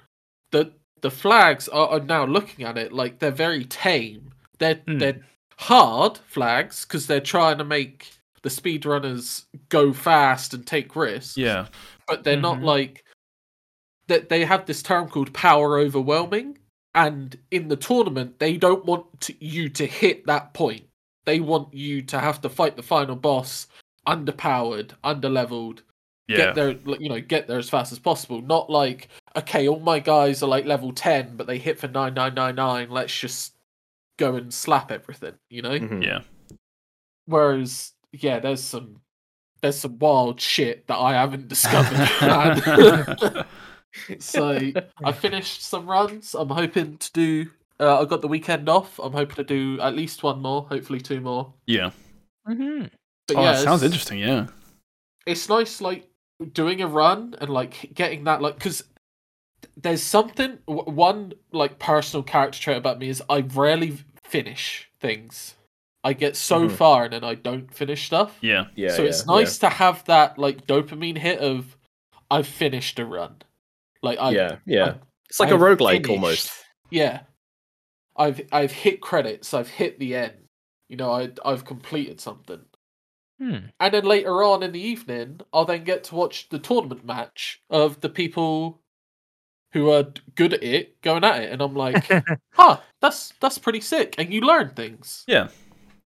That's really cool. Yeah, I'm really like, that is taking up like all my spare time. If there's a tournament match on, that's what I'm watching at the moment. This sounds fascinating. I've never played FF4. Could I get in? Is there like an on ramp for me to get in on this? The only issue you would have is the whole point is you go to where you would get key items in the actual game. You won't know where they are. And then you would get different key items. But if you say you watched a couple of runs, you'll be like, well, everyone's going up this mountain. Yeah. And they get a boss fight here, and then they get an item. So, like, you would easily be like, oh, okay, I go there. Yeah, you can work out like the meta path that most people take. Yeah. Okay. I feel like if Sam becomes a speedrunner in the future, we can point back to this. And I this will moment. say, this is one of the very few times where, like, when you want to get good at something, you know? Yeah. Yeah. This is that's actually, nice. like, it's the first time I'm getting that itch of, like, I really feel like I want to get into it, you know? Not just, I'll play it for a bit and then drop it, kind of deal. I know you're not like a streamer or anything, but if you stick that on Discord streaming, I would watch that. Ironically, if I got to the point where I wanted to take part in, like, join their races, You'd have to stream it. have to be streamed. Yeah. You never know, Yes, but we got him. it's not on the Okay, radar. I'm following you on Twitch right now. I Sam, just want to have fun, and then we'll see where that leads. That's how it starts, Sam. Sam's first ever stream. Like, Will is raiding you for 50 people. That's the thing I'm playing through, and like I still don't remember fully the layout of the dungeons. So I'm like, Yeah. is it this path? And I walk into a room that's a dead end, and I'm like, My frames. my frames. That's 3 seconds. Last restart. Save the frames. Save the enemy. Do you guys have a game you'd love to speedrun if you could just like get into a speedrunning? I would love to. I would love to speedrun a game that just the act of watching it is like, fuck, that's really cool. Like, I'd like to be really good at like speedrunning Devil May Cry or something. Yeah, like, you know, it's just like, oh my god, this guy's doing insane shit. Because like, I appreciate a 10-hour long RPG speedrun for like the endurance that comes with like doing that kind of stuff. Yeah. But I'm more for like, I'd much prefer to do like a run that's like 30 minutes to 40 minutes. That's just insane precision. Yeah. See, for me, it would be I can't run the same game over and over like the exact same way. I have watched a lot of Mario 64. And I'm like, I was going to say Mario 64. But Yeah. I think for me, it would have to be some sort of like probably Pokemon randomizer. And it would have to be a randomizer. Yeah, because I would want it different. Everything I want, like my strength, I know in games is the depth of knowledge. Like that's where I will excel at. It's not skill based. You know, I'm not going to be getting that like 0.1 second like skip that other people will work for hours. It's like I know a lot about Pokemon. I could probably muddle my way through. Well, it's like you say it's depth of knowledge, right? But I would say that a run like that or a speed run of a randomizer comes more down to problem solving. Well, yeah, and also as I say, because on the fly problem solving. Yeah, because I've done a few runs of A Link to the Past, Zelda. Yeah, and it's kind of like you've got to know how to solve each problem. What does this item? What checks does this unlock? You know, like I've got the hook shot. Where can I go with the hook shot? I've got the hammer. What does this unlock? So, yeah. I'm the exact opposite. Like, I would prefer something that's pure execution over problem I'm solving. with Steve, where I think Pokemon is a good example. Where like if it was just like Pokemon randomized, not the moves, and you say, oh, okay, I've got this Pokemon. I know it gets this move in 4 levels time, and that's really good. Like it's got really good coverage, stuff like that. Like that's the kind of stuff that appeals to me. I don't know. Like, I think of all the games that I love, and I'm like, I don't know if I could speedrun them. Yeah. But I feel like whenever you speedrunners say, oh, what do you speedrun? Like, they have to love the game they speedrun. Oh, I don't know about that. I've seen some people talk about how they fucking hate the game they speedrun. I think that's then becoming like a bit of a persona. Like, oh, I hate this game, but I'm playing. I guess so, definitely. Yeah. It's cool to hate things, isn't it? I think like I could see Josh being what's that? Hollow Knight. That's the kind of game I would see. Hollow Knight's a good one. It's like it's a very specific kind of execution I would want. It's when I say execution, I don't mean doing some one frame thing to like jump through a wall, because that's really just mean playing the game really well and really fast. Really good. Yeah. It's like I watched one of the first things I did when I finished Elden Ring was like, now I can watch the like 6 to 10 minute long speed runs and find out what's going on. And it is, definitely. It might as well be a different game because it's just so uninteresting. I don't think they actually fight anything. I personally hate glitch speedruns. Where they like teleport to the end of the game and stuff like that. Some glitches are okay when it's like, oh, get through this wall to get to this boss quicker, stuff like that. It's like, okay, you're skipping the middleman, I see in that point, to get to the bosses. But when you skip bosses, I'm like, I'm kind of checking out now. The Elden Ring speedrun, because I waited to finish the game before watching it because of spoilers. But the speedrun doesn't actually show the final boss. Anything, You basically, there's a glitch where you like zip across the map just in a straight line. And you basically you do that until you get to where the final boss is, basically. And then the final boss is loaded in. You don't see it, but the final boss is loaded in to the like system memory. And then they zip away, which removes the geometry, but keeps the boss. So the boss just falls to its death. and then they go back to like where the boss is to where the second to last boss is, and they let it kill them. And as soon as they die, credits roll because the final boss is dead, and it just triggers the ending. It's the weirdest thing. Yeah, that type of speedrun is like I'm like, it's good to see once, but it's not so. It's like you can't really improve upon it. It's like, I was hoping that point. when I saw the Elden Ring speedrun was like 6 minutes long, I was hoping to see some like stupidly fast zipping, followed by like killing the final boss with like level 1 weaponry. yeah, but it's not even that. It might as well be nothing. Why Dark Souls 1, all bosses, was one of my favourite speedruns for a very long time, because they were forced to fight each boss. And it was kind of like get Dark Bead, Dark Bead go burr. Yeah. But like they still had all these setups with the red tear stone ring and having to be on low health, and when you're on low health, suddenly random shit could just kill you for no reason, and that's run over and stuff like that. So like there was still risk. Yeah. Rather than, I've not executed this properly, restart. The most interesting runs are the ones that you know can end in like a second if they do something wrong. Yeah. Yeah. Great for the viewer. Shit for Yeah. the runner. What were you going to say, Will? You were going to say something? No, I didn't really have anything to add. I basically was saying what you were saying. I like and what Sam was saying about. I like the all boss kill runs. I thought that was fun. Just because watching someone play a game you really like really well is fun, right? Yeah. Well, that's like I recently watched a Hitman 3 video, because there is a level where there's like 11 secret agents or something on a map. You only have to kill 5 of them, but you can kill all 11. And watching that video where this guy perfectly like sets it all up to kill all 11 in like the span of 5 seconds. It's literally like 15 minutes of setup, and then it happens, and you're just there like, oh yeah. Like, it was so worth it. Like the payoff. Well, that's everyone's games for 2 weeks. Yeah. Good job, everybody. Are you ready to talk about the news? Yes, sir. All right.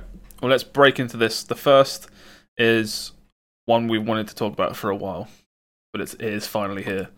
It is World of Warcraft Dragonflight was announced. The world's or gaming's worst secret for a couple of weeks. Yeah. Because everyone knew what this was called, right? Yeah. Basically, it was data mined, which is on like the official Blizzard website. So for the record, no, I didn't know, because I completely ignored all Blizzard news for like the past year. Ever since Blizzard came up, I was just there like, I don't care. So the reception to this, at least from what I've seen, has not been great. I've seen some mix. Really? I've seen some people like kind of excited for it. So. Yeah, I've seen a mix. Yeah. I think all I saw was the initial reaction. Is the dragons look dumb, and I've seen people like make their own model versions to like fix it. I've seen a lot of that. Good. Yeah. Here's how I would have done it, kind of thing. Yeah. Okay, so I'm going to give a really quick rundown to what this is. So, we're currently in World of Warcraft Shadowlands. We're going into Dragonflight, I assume, next year. I don't think it's going to be released this year. Yes, it's next year. I've seen some people saying maybe this fall, but probably I don't think that feels too soon. But anyway, no, because Wrath of the Lich King Classic is coming out.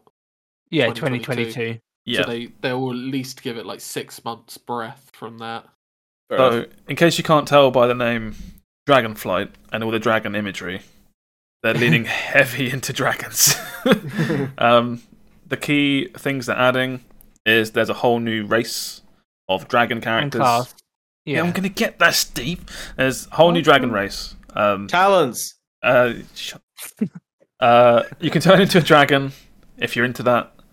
And you can also play a new class, which was... What was it called? Is it just Draconic or something? Evoker. And you harness the different colour dragon abilities like green and red and this, that, and the other. You can play as both Horde and Alliance with this new race. So kind of like pandas, where you would pick at the end. Mm-hmm. New zones. One thing to say about there is the new race can only be the one class at this one new class, and this new class can only be this new race. Like there's I didn't know that. Yeah. I can't be a paladin dragon. No. Okay. And you can't be like a evoker gnome or something. That would be so funny though. Yeah, they're doing.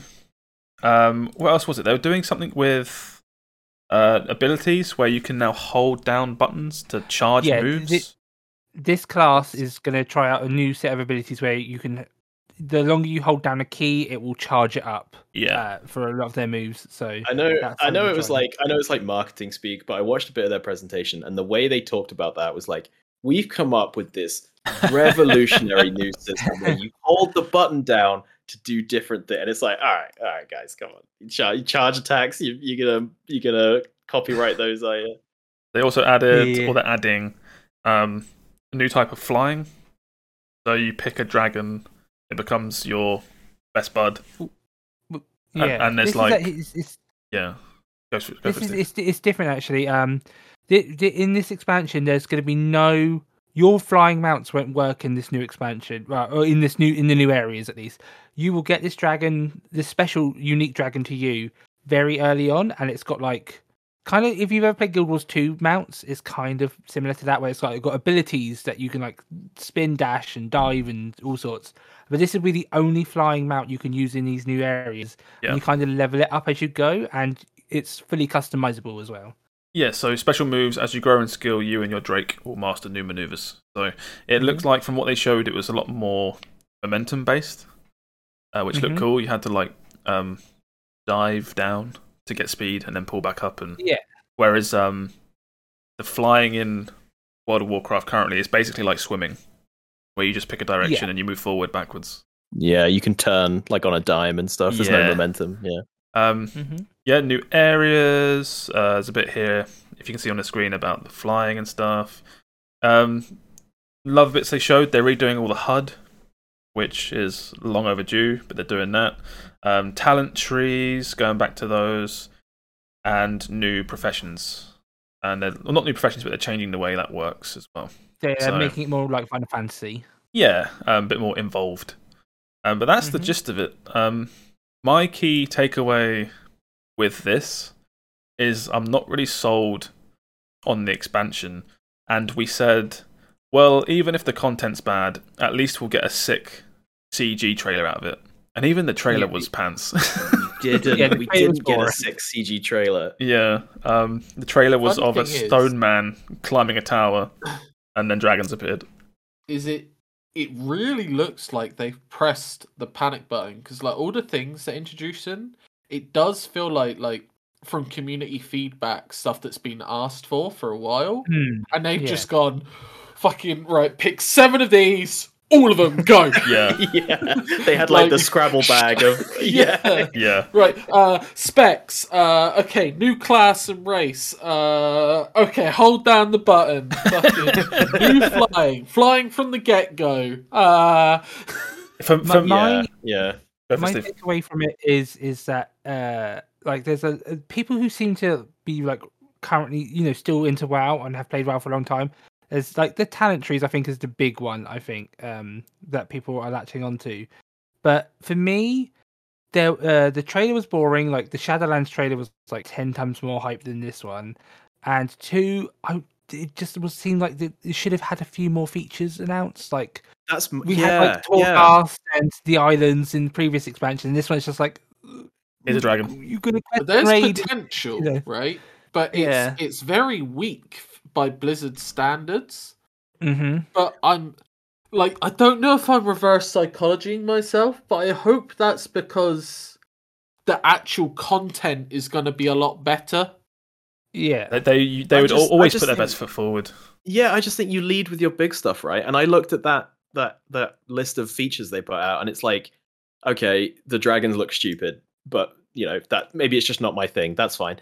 Then they're like, okay, talents are back, and it's like, well, you gave really good reasons for taking those away, and I liked the current system. I thought it was fine. Same. I don't see bringing back talents. I don't understand why that's a bullet point. That should yeah. But anyway, so I didn't care about that, and then it's like UI overhaul. It's like, wow, my big exciting thing from a WoW expansion is a UI update. I'm going to jump into. I'm going to one or two add-ons now. I was going to say I'm going to jump into this because they kept talking about UI is 18 years old and we're doing it up to look modern. Look how much better it looks, and it's you're Blizzard must understand this. You're not competing against yourself from 18 years ago.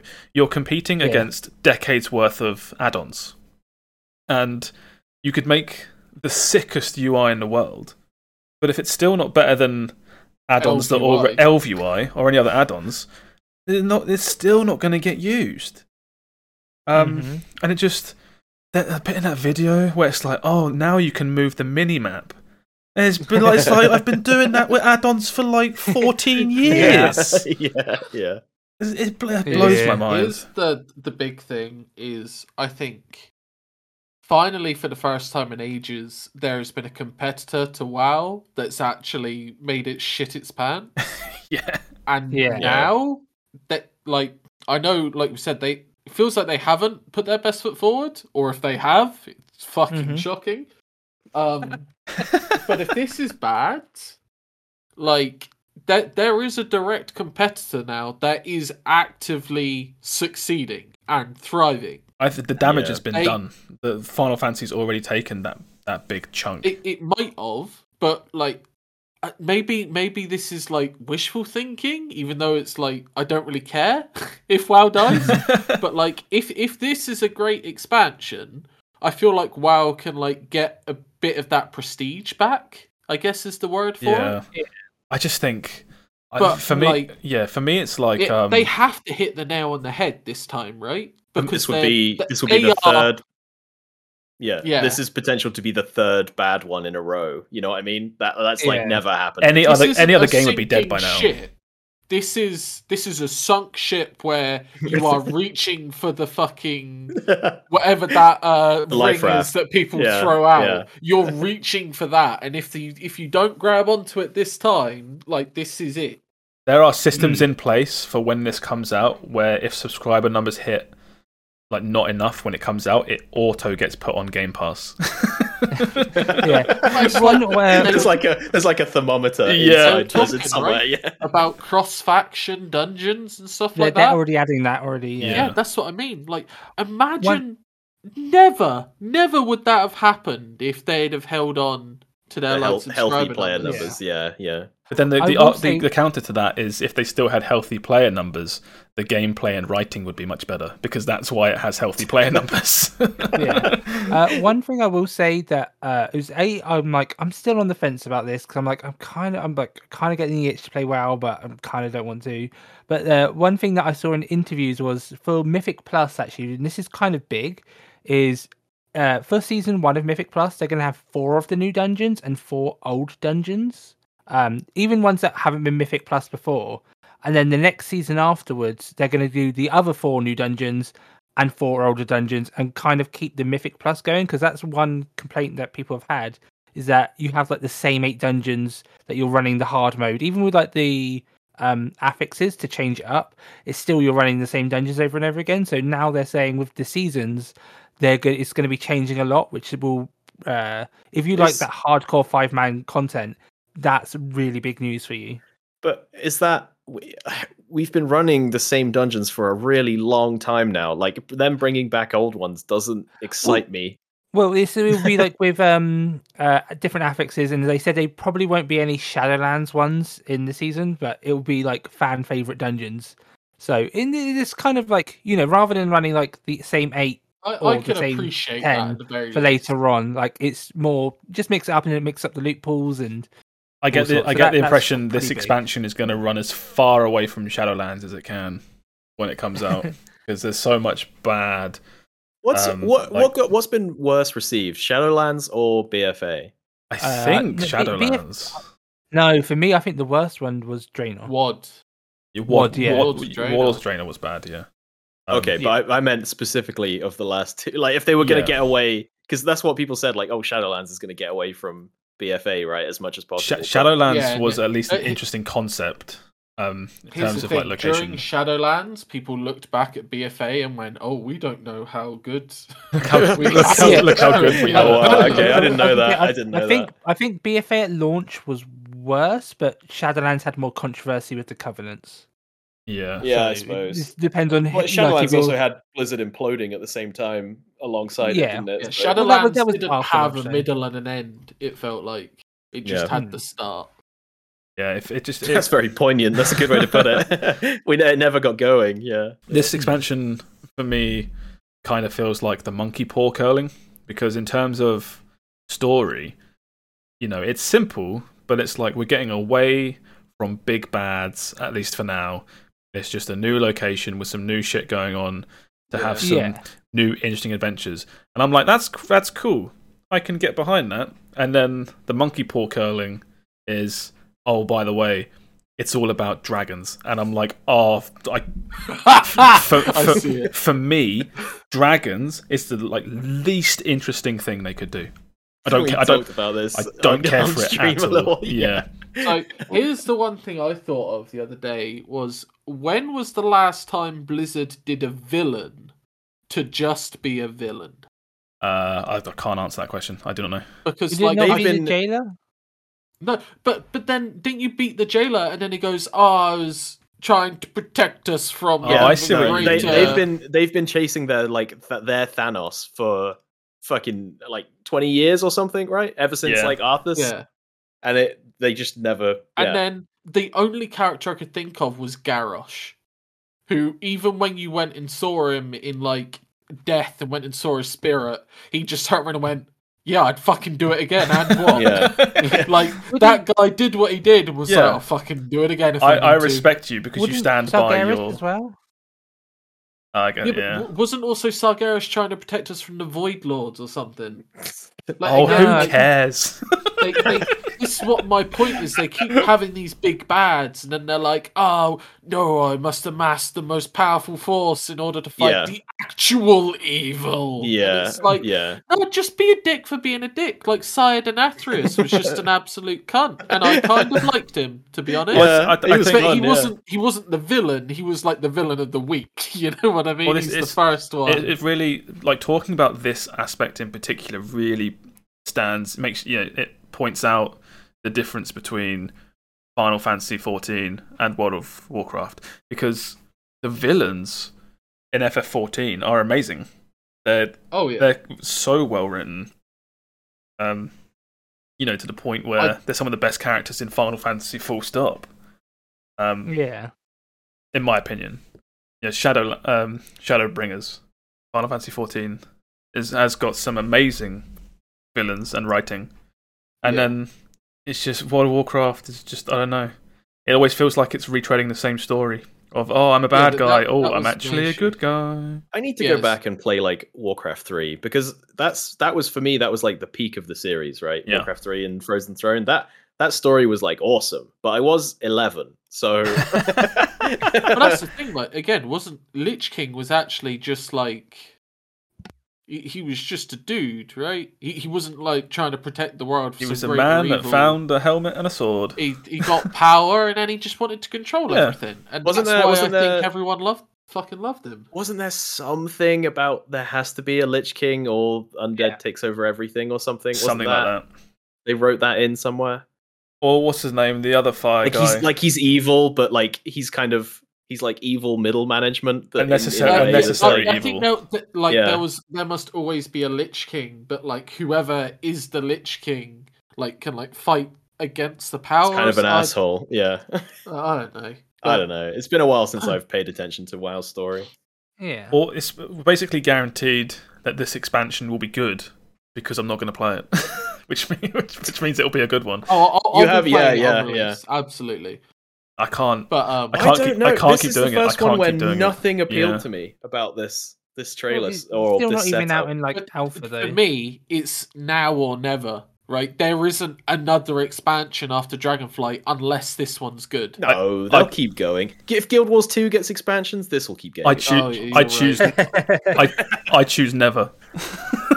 But this is the first one where I'm nothing about this appeals to me. I'm just gonna sit this one out. I just don't care for it at all. Yeah, and no, like that's maybe fine. that could change. They might announce something that's like No, you'll see like 6 of us playing and then being like, I guess I could. yeah, maybe maybe. I have been missing hanging out and playing games with you guys recently, but I Yeah. think we could do that with anything. I strongly believe that Is- the only way I'll end up playing this is if it is thrust upon me with Game Pass, which isn't impossible. It's unlikely. But now that No, we Microsoft are owning just everything, need to get Laura in, and then you're in. she would never play this. No, I know. But, yeah, WoW is just such an easy excuse to just like log in and play. hang out. Yeah. Like it's so easy to do. Whereas like sometimes it's like, yeah, I want to play with my friends, but like sometimes I do just want to chill out and watch TV for 3 hours and not have to be a human being. Like We have Vampire Survivors for that now, though. Sam. WoW gives you that such easy option of if I'm logged on, I want to do stuff. If I'm not, I don't. Yeah. I don't know. It's But just my time these days is limited to the point where I'm very picky with what I play. Trust me, mate. I know. It's just like I think Steve Steve mentioned at one point where it's like, oh yeah, Guild Wars 2 is a good game to play if you just want to play it just to play a game. It's like, I don't have time to play games just to play a game. I need to like finish shit. I like that Sam has the I've got to be picky with my games these days, but also comes back and says he's put 50 hours into an idle game. It's just one of those things where it's like I get home and all I want to do is watch stuff. I don't want to play. I know. So I know. I'm on the other screen. I like, I'm the same where I'm like, finally, time to get some productive work done, and then I just watch fucking dumb YouTube videos for like 3 hours, and I'm like, why did I do that? Can you beat FF9 while only being trans? Because that's being recommended to me at the moment, and everyone else apparently. I just clicked a link. It said every 40k faction explained in 10 minutes, and I'm like, yeah, all right, I guess. Yeah, exactly. I've been watching so many like comic book 10-minute long videos where it's like, I know nothing about comics. This like, character explained, top 10 times Deadpool killed X-Men. Okay, why not? I've seen that. Shaolin Showdown, for some reason, has been recommended to me in mass amounts, and I don't understand why.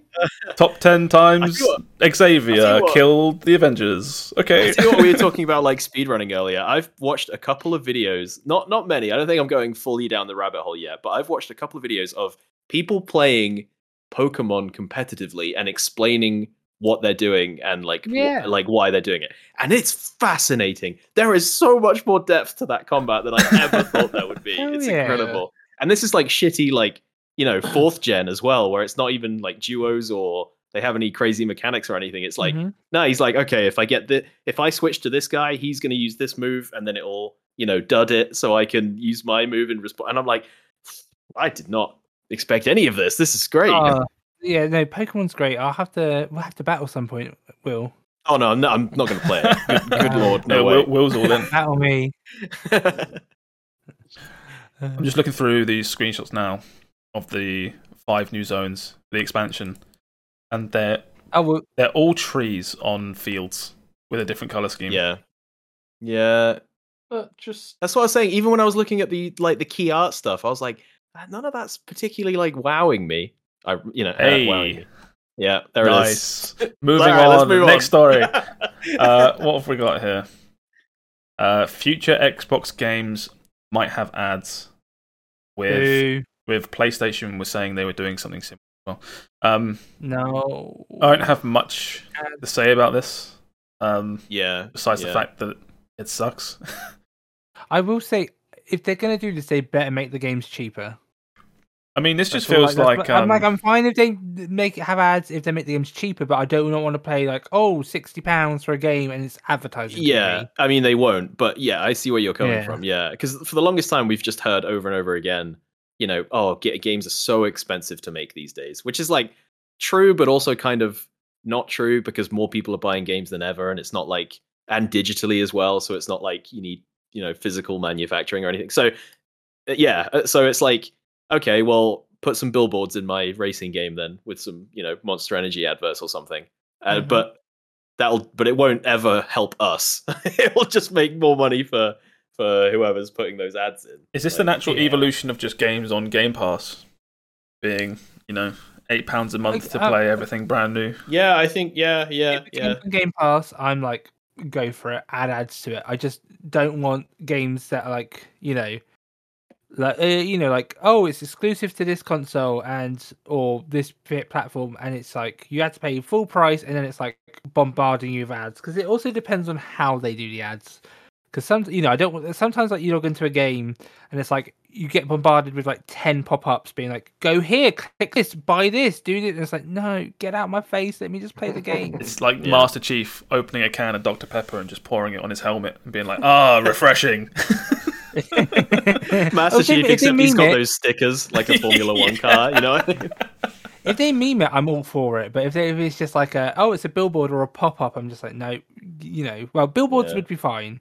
If it's like a pop-up that's in your face and it's like you have to click off of it, and it's like, Depends on the game, because if you're playing like FIFA or something, and you watch a lot of football in real life anyway, that has real life adverts everywhere. Yeah, because they do fake ads, don't they? Yeah, so if you're doing fake ads in games anyway, yeah, put real ads there, whatever, I don't care. But if I'm playing like I said, like if I'm playing Halo, and there's a fucking billboard in the background that says like, Pepsi. I don't want to be like playing Mario and go like, oh, we're going to McDonald's World now. I'm loving it. You throw Cappy on Ronald McDonald, and you can take Ronald McDonald's powers, whatever they are. Oh, mamma mia! It's like, oh, look, Mario's going to enjoy now his Whopper. You can buy one too with this referral code link.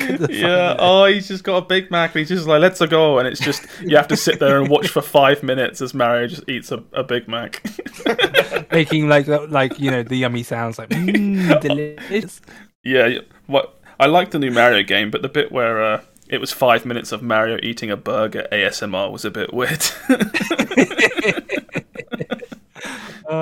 I got nothing else to add to that. Just it sucks, but it's probably going to happen. I thought it was just an interesting headline.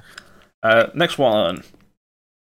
Portal writer says he wants to start Portal 3 because he's not getting any younger. Yeah, this was basically just Eric Warpaw, who left Valve a little while back, but now like just writes for them on the side or something. I'm not quite sure. Because he's also done some other stuff as well. Yeah, he worked on like Half-Life Alyx and stuff like that. Yeah, so he's still writing for them. Yeah, I just don't think he's actively employed, maybe, or something. But yeah, he just said, I would love to do Portal 3. I think it would be a big hit. It probably won't make CSGO money, but nothing does. So Portal 3, please just let me. Portal 3 would sell so well. Yeah, it would. Yeah. See, I was on board with it until the line of that article being, because I'm not getting any younger. I'm just like, oh, get over yourself. Like that. I'm not midlife crisis. That's my Temtem rug. Is that like, oh no, you lost me with that one line. Don't get me started on the Temtem rug. Why? He just wants to. It's his baby, and he wants to write. I know, but be passionate about it, not just because I'm not getting any younger. Yeah, but it's not up to him. That's his way of saying it's now or never. Like, I know. He could. Okay. He could ring a few people that he knows in the industry, make a group of like, I don't know, 12 to 15 people, and kickstart Portal 3 in everything other than name, and get millions. I don't feel like I'm crazy for saying that, right? It feels like if he wants to make it, he could probably make it.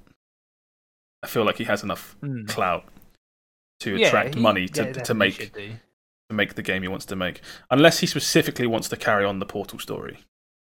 He doesn't want to make a game. Yeah, I think he does. Yeah, I think he does. It's his baby. He wants to carry on writing for it. Yeah. I mean, this article will drum up hype for that, so you'll get people being like, "Oh yeah, let him do it," and so there's probably he doesn't need a Kickstarter. He just needs a news article, and he'll probably. I'm all for it. I love Portal. Even in the thing, he says, "This is my message to whoever," as if to say like he doesn't even know. Yeah. Please, someone help me make Portal 3.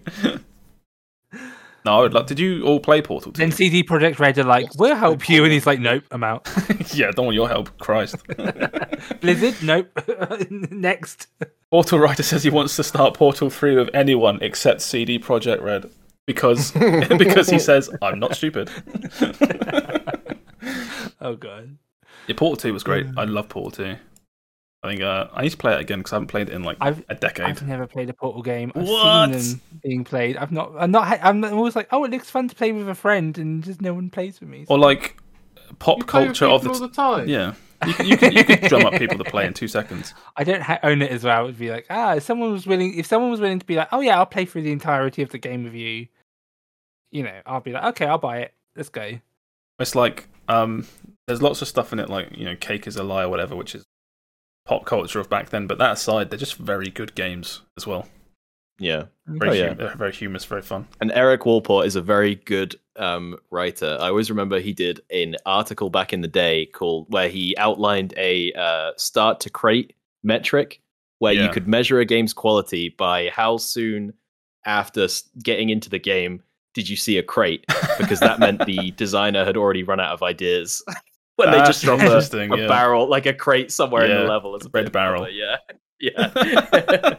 It's a really good read. I've never thought about that. Yeah, that's high level. It's very tongue in cheek, but it's very funny. It's a very funny read. Right. Okay. Next story. Next slide, please.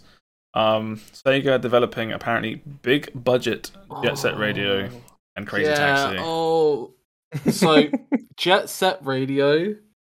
That game was so fun to play back in the day. Yeah. And I don't know if that game works now. Well, that was the thought I had with this story, which the idea of big budget Crazy Taxi. What is that? Can you make a big budget Crazy Taxi? Essentially, it's just drive here, pick up people. Probably graphics wise, right? I'm assuming. Yeah, but a graphical increase. More big budget makes me think that they want to expand the scope, right? And then say you take Crazy Taxi and start allowing you to get out of the car and do this, that, and the other. At that point, is it still Crazy Taxi? No, it should be Simpsons Hit and Run instead. Well, Simpsons Hit and Run, you could get out of the car and do basic stuff. But then I would argue that Simpsons Hit and Run is not an elaborate Crazy Taxi; it's a simplified GTA. I don't really know where I'm going with this. When I saw big budget, and then for me it was Jet Set Radio because of how much I loved that game as a kid. Yeah, but I was like, I don't think like that would work. Well, but maybe it will. I don't. Who's it for? Is it for me? Because I played them as a kid. It's got to be for that's for today's kids. Nostalgia bait, right? No, I think it's for me, so I can use the music for my stream. Yeah, and now big budget means they're going to have Nicki Minaj and oh god, Eminem doing tracks for it or something. Nicki Minaj and Eminem. I don't know. Together at last. I don't know whose music. I don't. I think. I hope it comes out and it's a fucking banger. Yeah, because I did love Jet Set Radio as a kid. I don't think it has a place. It's not in this story's headline, at least. But I think some of the stuff I was reading, it says it was saying we're developing big budget Jet Set Radio and Crazy Taxi, but we can cancel them at any point. So get hype, but don't. It's almost like it's like a backhanded compliment, like a threat. Yeah, it's like you want this cool shit. Well, we're doing it, but we could take it away at any point. Yeah, that was that one. Mm-hmm. Yeah, a couple of small stories really quickly. I'll race through these because no one plays them. No Man's Sky, another update. Yeah, no one plays No Man's They're Sky. still going. I just thought that was impressive. I believe Erin was playing that the other day. Oh, really? What I hear about these... she saw this update and she wanted to check it out. She's enjoying it. I think she has the same problem with that I had, but it doesn't bother her as much. Where like all this stuff they add is just like side stuff. Yes. And then the core game is still like a lot sucks. of running around and mining rock. Well, yeah, it sucks. Yeah, it sucks. Yeah. That's what I hear every time this something like this comes out, because they do an update now, like every 3-4 months. It feels like. The comments are always the same.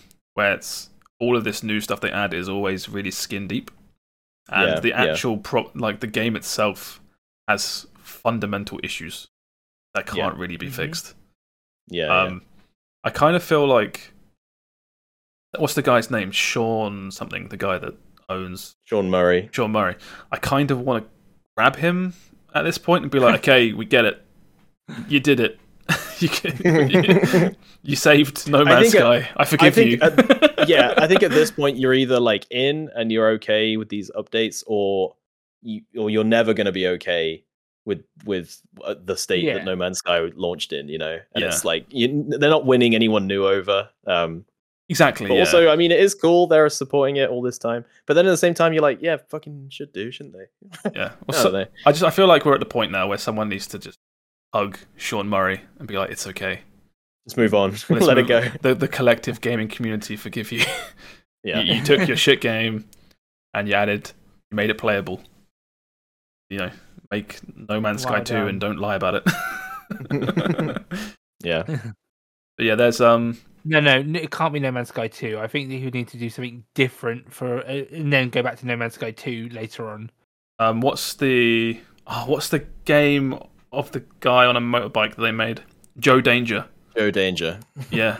Make No Man's Joe Danger. Send him into space. There you go, Sean Murray. Yeah, that one's for free, Sean Murray. You can have that one. But yeah, for anyone that hasn't seen it, there's an Internet Historian video about No Man's Sky. I think it's called Yes, Woman's Land. That is a really good video. I highly recommend that. Next one, you've got Witcher 3 was getting a next-gen version, and they're evaluating the scope, and they've postponed it from Q2 of this year to just it's gone. It'll come out when it's ready. Yep, that's fine. That's fine. Yep, fine with that. It's just an update, really. No surprises there. Just thought that was big enough news. Next one, this is a weird one. Jason Momoa to star in the Minecraft movie.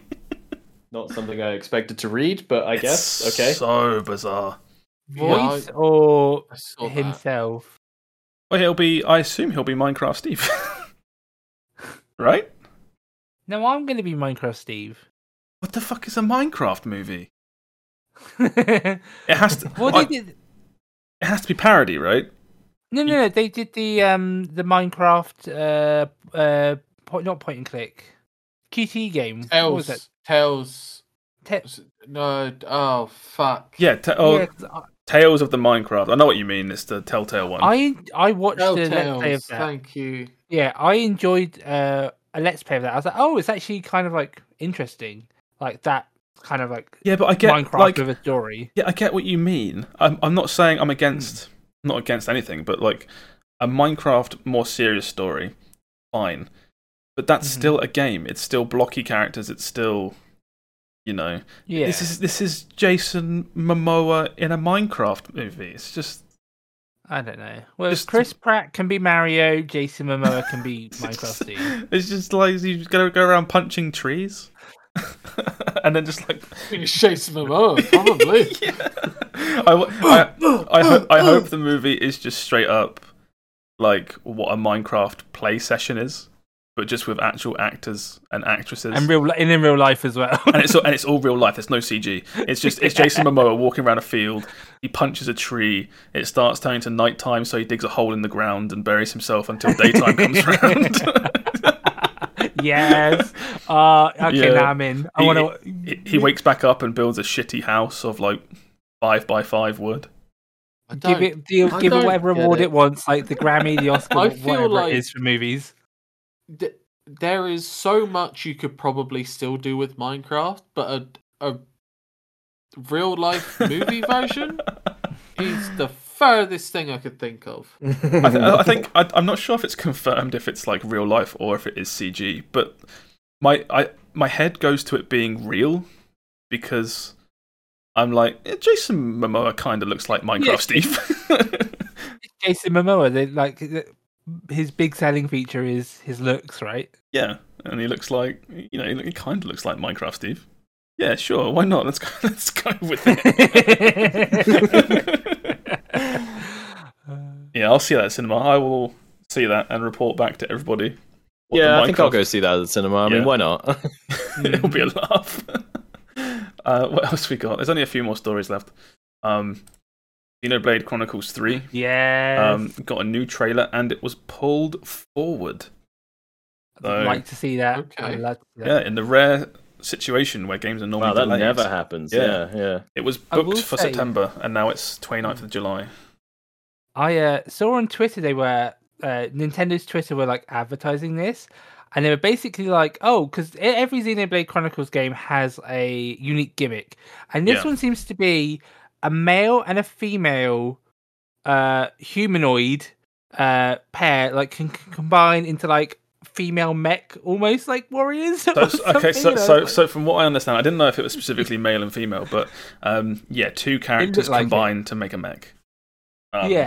Which and there was like 3 pairs or something. I'm not sure. One was a tank, one was a healer, one was like a ranged DPS or something like that. Well, it makes sense because every other Xenoblade game is 3 party members and occasionally a guest. And this is the first one where it's 6 party members and a guest.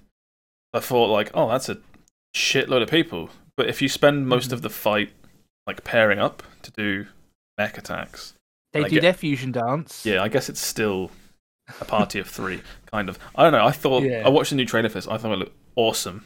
It looks much more like Xenoblade 1 than 2, which is all it's all thumbs up from me because the first one's way better. Oh no, I've only played Xenoblade 2 and I've not finished it, but I love it to bits. Oh, the first one is really good. The first one has a remaster on Switch as well. I do have the 3DS version of that, I believe, and I haven't played it. Yeah, it had a version that only came out on the new 3DS. Yes, I have that one, and I was like, oh, the buttons and map are too small. I can barely see shit on this tiny screen. But yeah, I'm all for this game. Laura's really excited as well. She loves Xenoblade.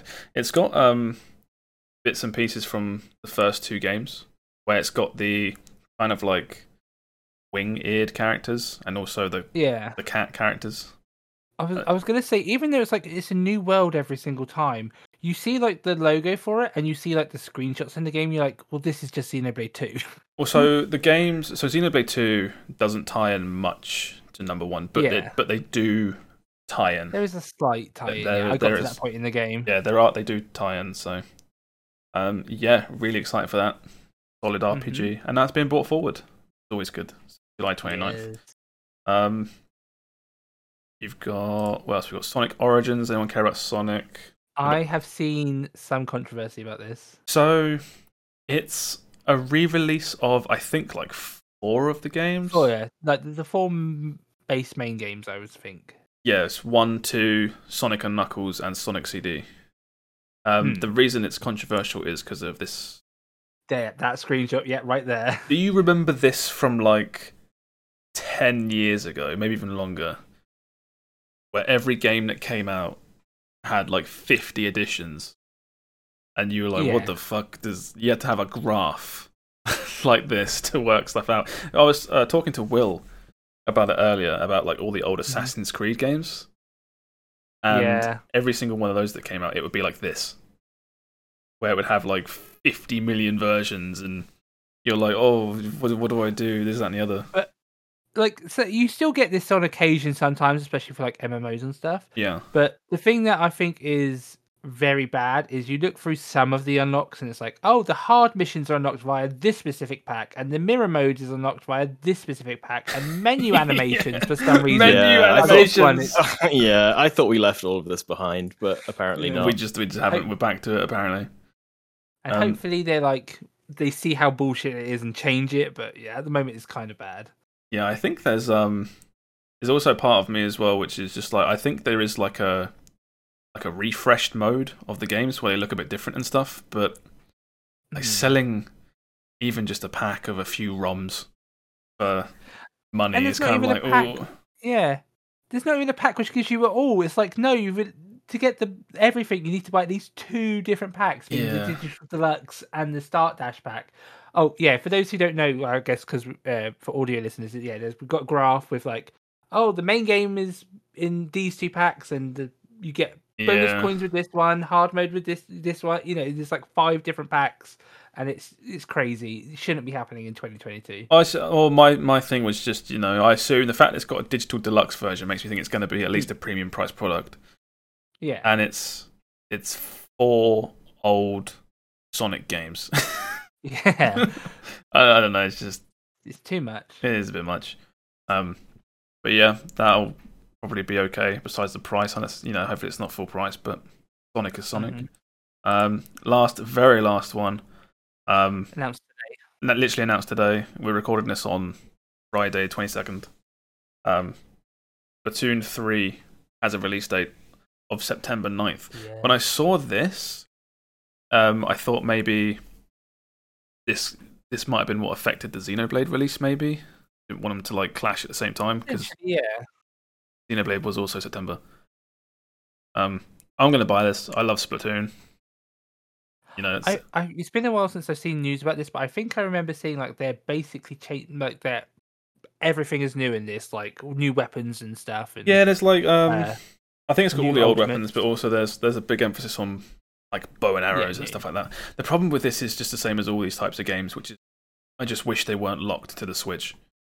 Put it on PC. If this was on PC, I would play this every day. I love Splatoon. See, I usually agree with you, but for this one, it's motion controls, and I feel like they have to redo the whole game, and then it kind of take out some of the charm.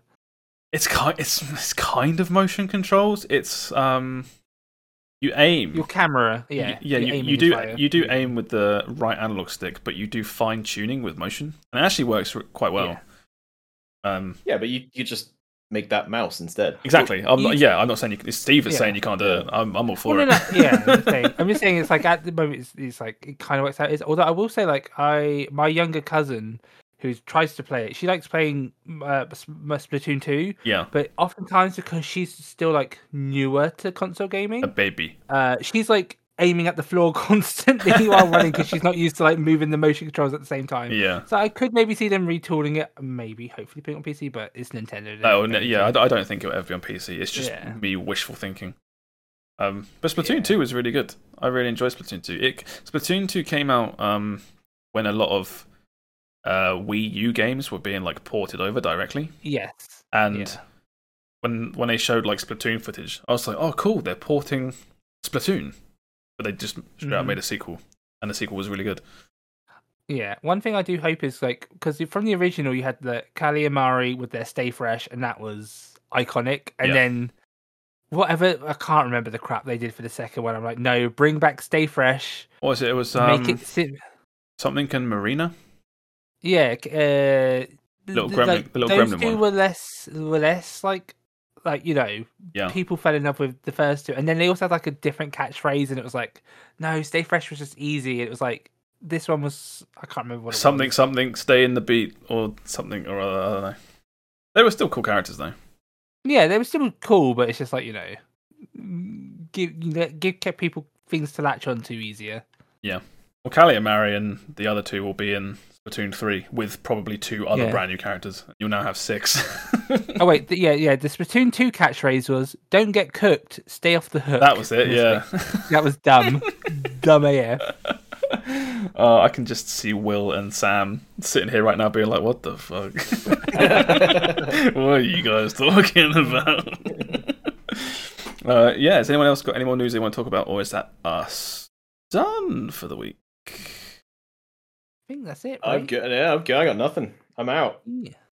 Oh, that was a lot of news to catch up on. I missed you guys. I missed you guys last week. Oh, I missed you too. It was. We had a whole. We couldn't make it work, could we? It was Easter scheduling. I was on a boat in the Caribbean. My rota changed 4 times last week. Because like I said, we're recording this today on Friday, as opposed to the normal day Sunday. When I found out I couldn't do Sunday this week, I was like, oh, we could do Friday. Sam's not going to get Friday. He's always working on Fridays. But you could, and it worked. Yeah. For now. For now. I guess the fact that we're doing this a little bit early, I assume the biggest news in the world will get dropped tomorrow. No, in an hour. PlayStation 6 announced. Oh my god. No, it'll be the Switch Pro, and that will be like big PC connectivity. Wow, to come to Game Pass for next expansion. I would buy a Switch Pro immediately. I don't think I've mentioned it today on this podcast, but I mentioned it on the streams earlier today. My Switch is basically dead. It is on life support. The fan is completely broken. It overheats after like 20-25 minutes and turns itself off. And Rip. And you use that a lot as well, so there's not a lot coming out now for a while. I've got until July, which is Xenoblade. But then Laura's got a Switch anyway, so I'll just use hers, I guess. I like having my own. It's my Switch. Alright, should we wrap this up then? Yeah. Okay, well thank you for listening, everybody.